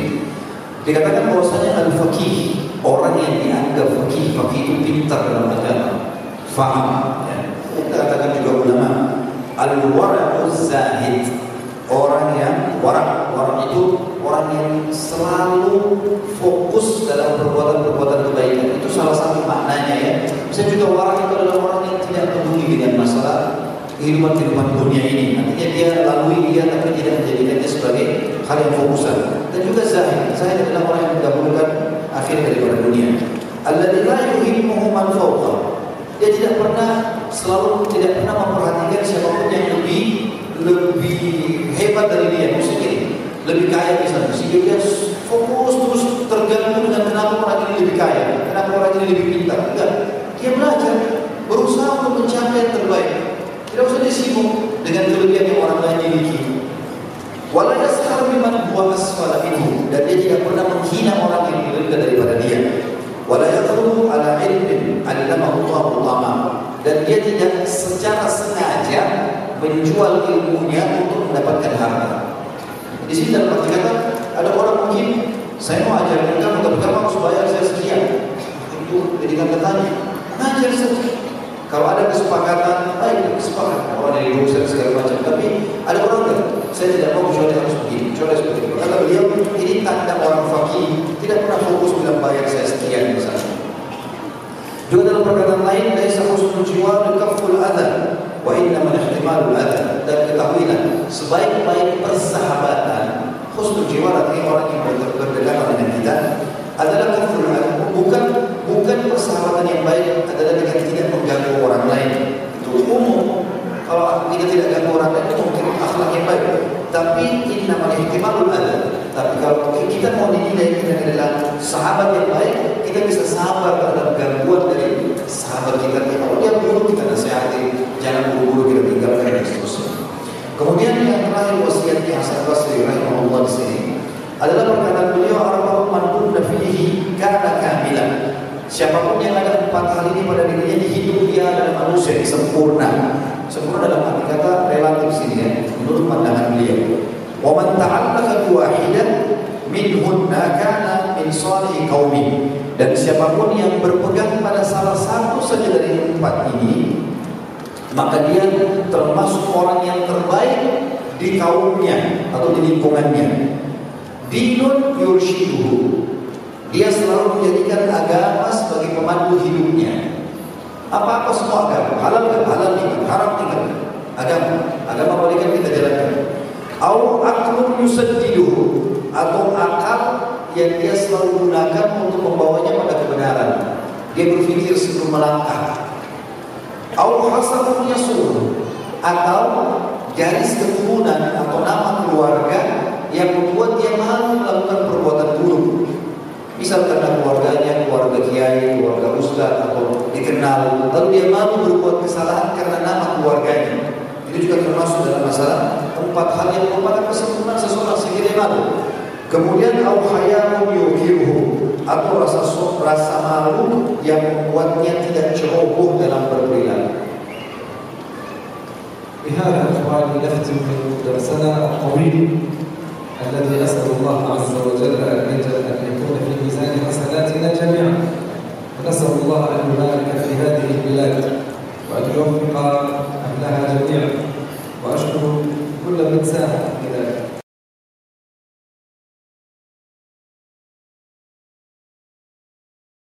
ثم نقرأ قراءة الآن المصرية ليحيى بن خالد لولده جعفر يقول: لا ترد على أحد جوابا حتى تفهم كلامه، فإن ذلك يصرفك عن جواب كلامه إلى كلام غيره ويؤكد الجهل عليك، ولكن افهم عنه، فإذا فهمته فأجبه، ولا تعجل بالجواب قبل الاستفهام، ولا تستحي أن تستفهم إذا لم تفهم، فإن الجواب قبل الفهم حمق. وبهذا نختم هذه الوصايا التي أتيت بها، وحقي عليكم الدعاء، وحقي لكم أن يوفقكم الله عز وجل وأن يسدد أمركم، وجزاكم الله خيرا على هذا الحضور والعناء، وأسأل الله العظيم أن يجعل ذلك في ميزان حسنات كل من ساهم في مثل هذا اللقاء وفي حسنات الحضور. وصلى الله وسلم وبارك على نبينا محمد وعلى آله وصحبه أجمعين. وكما بدأت بحمد ربي أنتهي بالحمد أكرم فيه من عنواني. Wasiat yang terakhir adalah wasiat Yahya bin Khalid kepada anaknya yang bernama Ja'far. Dan ini wasiat penting sebenarnya, walaupun sederhana, dan kita tutup ceramah kita dengan ini. La taruddu ala ahadin jawaban hatta tafham kalam. Jangan tergesa-gesa kamu memberikan jawaban kepada seseorang sampai kamu memahami apa yang dia ucapkan. Jadi kalau orang bertanya, jangan diputus ketika tengah. Biarkan dia selesaikan pertanyaannya. Jangan pernah kamu memberikan jawaban kepada seseorang sampai kamu memahami apa yang sedang dia ucapkan. Fa inna dzalika yusrifuka an jawabi kalamihi ila ghairi. Karena itu akan memudahkan kamu untuk tidak menjawab yang salah. Wa yu'akkidu jahl alaih, dan juga menghindarkan predikat bodoh kepadamu. Walakin ifham anhu fa idza fahimta fa'ajib. Tapi coba fahami baik-baik apa yang sedang dia tanyakan, kemudian jawablah kalau kau sudah faham. Wala ta'jal bil jawabi qabla al-istifham, dan jangan pernah kau buru-buru menjawab sampai sudah sampai pada inti pertanyaan dia. Ada kadang-kadang orang bertanya panjang lebar, ternyata cuma satu pertanyaan. Jadi dia putar-putar semuanya Makassar diputari. Ternyata cuma mau ditanya masalah, ya Allah, ya Ustaz, doain saya supaya menikah. Wala tastahi an tastafhima, dan jangan pernah kau malu untuk bertanya idza lam tafham, kalau kau belum mengerti. Fa innal jawaba qabla al-fahmi hukmun, karena menjawab jawaban sebelum pertanyaan adalah kebutuhan. Dan beliau mengatakan, dengan ini kita menutup ceramah kita, dan karena melihat waktu teman-teman sekalian, maka kita tidak sempat untuk membuka sesi tanya jawab. Dan insya Allah tujuan kita hadir adalah memahami materi, dan mudah-mudahan apa yang beliau sampaikan dengan ketenangan jiwa yang beliau sampaikan dengan keikhlasan, saya yakin teman-teman bisa merasakan manfaatnya. Dan beliau mengatakan, saya berdoa kepada Allah Subhanahu Wa Taala agar majelis kita diberkahi, dan terima kasih jazakumullahu khairan atas hadirnya dan juga atas ketenangannya dan khusyukannya dalam mengikuti materi ini. Semoga ini menjadi tambahan amal kita di hari kiamat nanti. Sebelum sekarang kita tutup dengan kafaratul majlis, tentu saya secara pribadi tetap akan adakan tablik akbar daripada teman-teman sekalian, dan mengajak teman-teman untuk datang ke web resmi kami di www.khalidbasalamah.com dan fokus kepada web resmi. Karena sekarang cukup banyak teman-teman yang membuat channel-channel sendiri lagi untuk memperbanyak cuplikan-cuplikan, dan supaya menggelitik, supaya orang kunjungi dibuat judul-judul yang aneh-aneh. Ini akhirnya membuat citra, bukan cuma saya, banyak teman-teman dari akhirnya jadi tidak baik. Kita disalahpahami. Seperti yang baru saya temukan, ada yang membuat ceramah saya pernah menjelaskan, mohon maaf saya putus satu menit untuk ini. Saya pernah menjelaskan teman-teman sekalian tentang saya pribadi. Saya pernah jelaskan secara pribadi. Saya pernah habis ceramah, ada yang mau minum air saya. Pernah saya masuk ke satu musola di rumah sakit waktu anak saya dirawat di Jakarta. Ada satu bapak tua sekali datang salaman dengan saya, terus tiba-tiba cium tangan saya. Saya bilang, Pak, jangan cium, begitu aja, lebih tua dari saya. Kemudian banyak hal, ada yang pernah sendal saya. Ini saya pribadi, mau diambil berkah. Begitulah, secara pribadi. Maka saya pernah bahasakan di ceramah saya, panjang lebar, dipanjang 2 jam ceramah, jadi dengan muslim. Salahnya saya jelaskan itu. Jangan, saya bilang, mencium tangan saya. Jangan ambil air saya. Maka sambil saya bercanda, maka saya jelaskan gini. Saya bilang begini kan. Dan setelah saya bilang, jangan, ini tidak boleh. Dan ini haram. Karena saya merasa tidak mungkin orang tua cium tangan saya, kan masuk di akal gitu ya. Atau orang mengambil sisa minum saya. Maka saya tekankan itu. Tapi teman-teman, dalam Islam, boleh orang cium tangannya orang tua. Jangan disalahpahami. Jadi anak cium tangan orang tuanya, silahkan. Murid mau cium tangan gurunya, silahkan. Itu masih dibolehkan, bukan tidak dibolehkan. Tetapi poinnya adalah saya pribadi. Makanya saya katakan saya pribadi. Ada satu orang entah siapa mengambil cuplikan ini, datangkan pesantren di Jawa Timur. Ada satu kiai yang dihormati, kemudian Di sini airnya mau diambil sama murid-muridnya. Lalu bisa digunakan. Kesannya saya sedang menyusun ceramah itu untuk pesantren ini. Jadi kesalahpahaman, ya. Ini harus hati-hati teman-teman sekalian. Kadang-kadang orang ini hanya ingin supaya channelnya dikunjungi orang, supaya dapat duit dari YouTube, tanda kutip, atau mungkin dasarnya mengacaukan. Ini sebenarnya tidak baik. Dan saya tidak pernah membuat cuplikan itu, tim saya tidak pernah membuat cuplikan itu, dan kami mustahil. Semua muslim teman-teman Allah jadi saksi, semua muslim di mata kami di atas kepala. Dihormati semua yang syahadat, mau dari kiai, dari ustaz, dari dai, apalagi ini kelasnya para dai sampai kepada masyarakat biasa.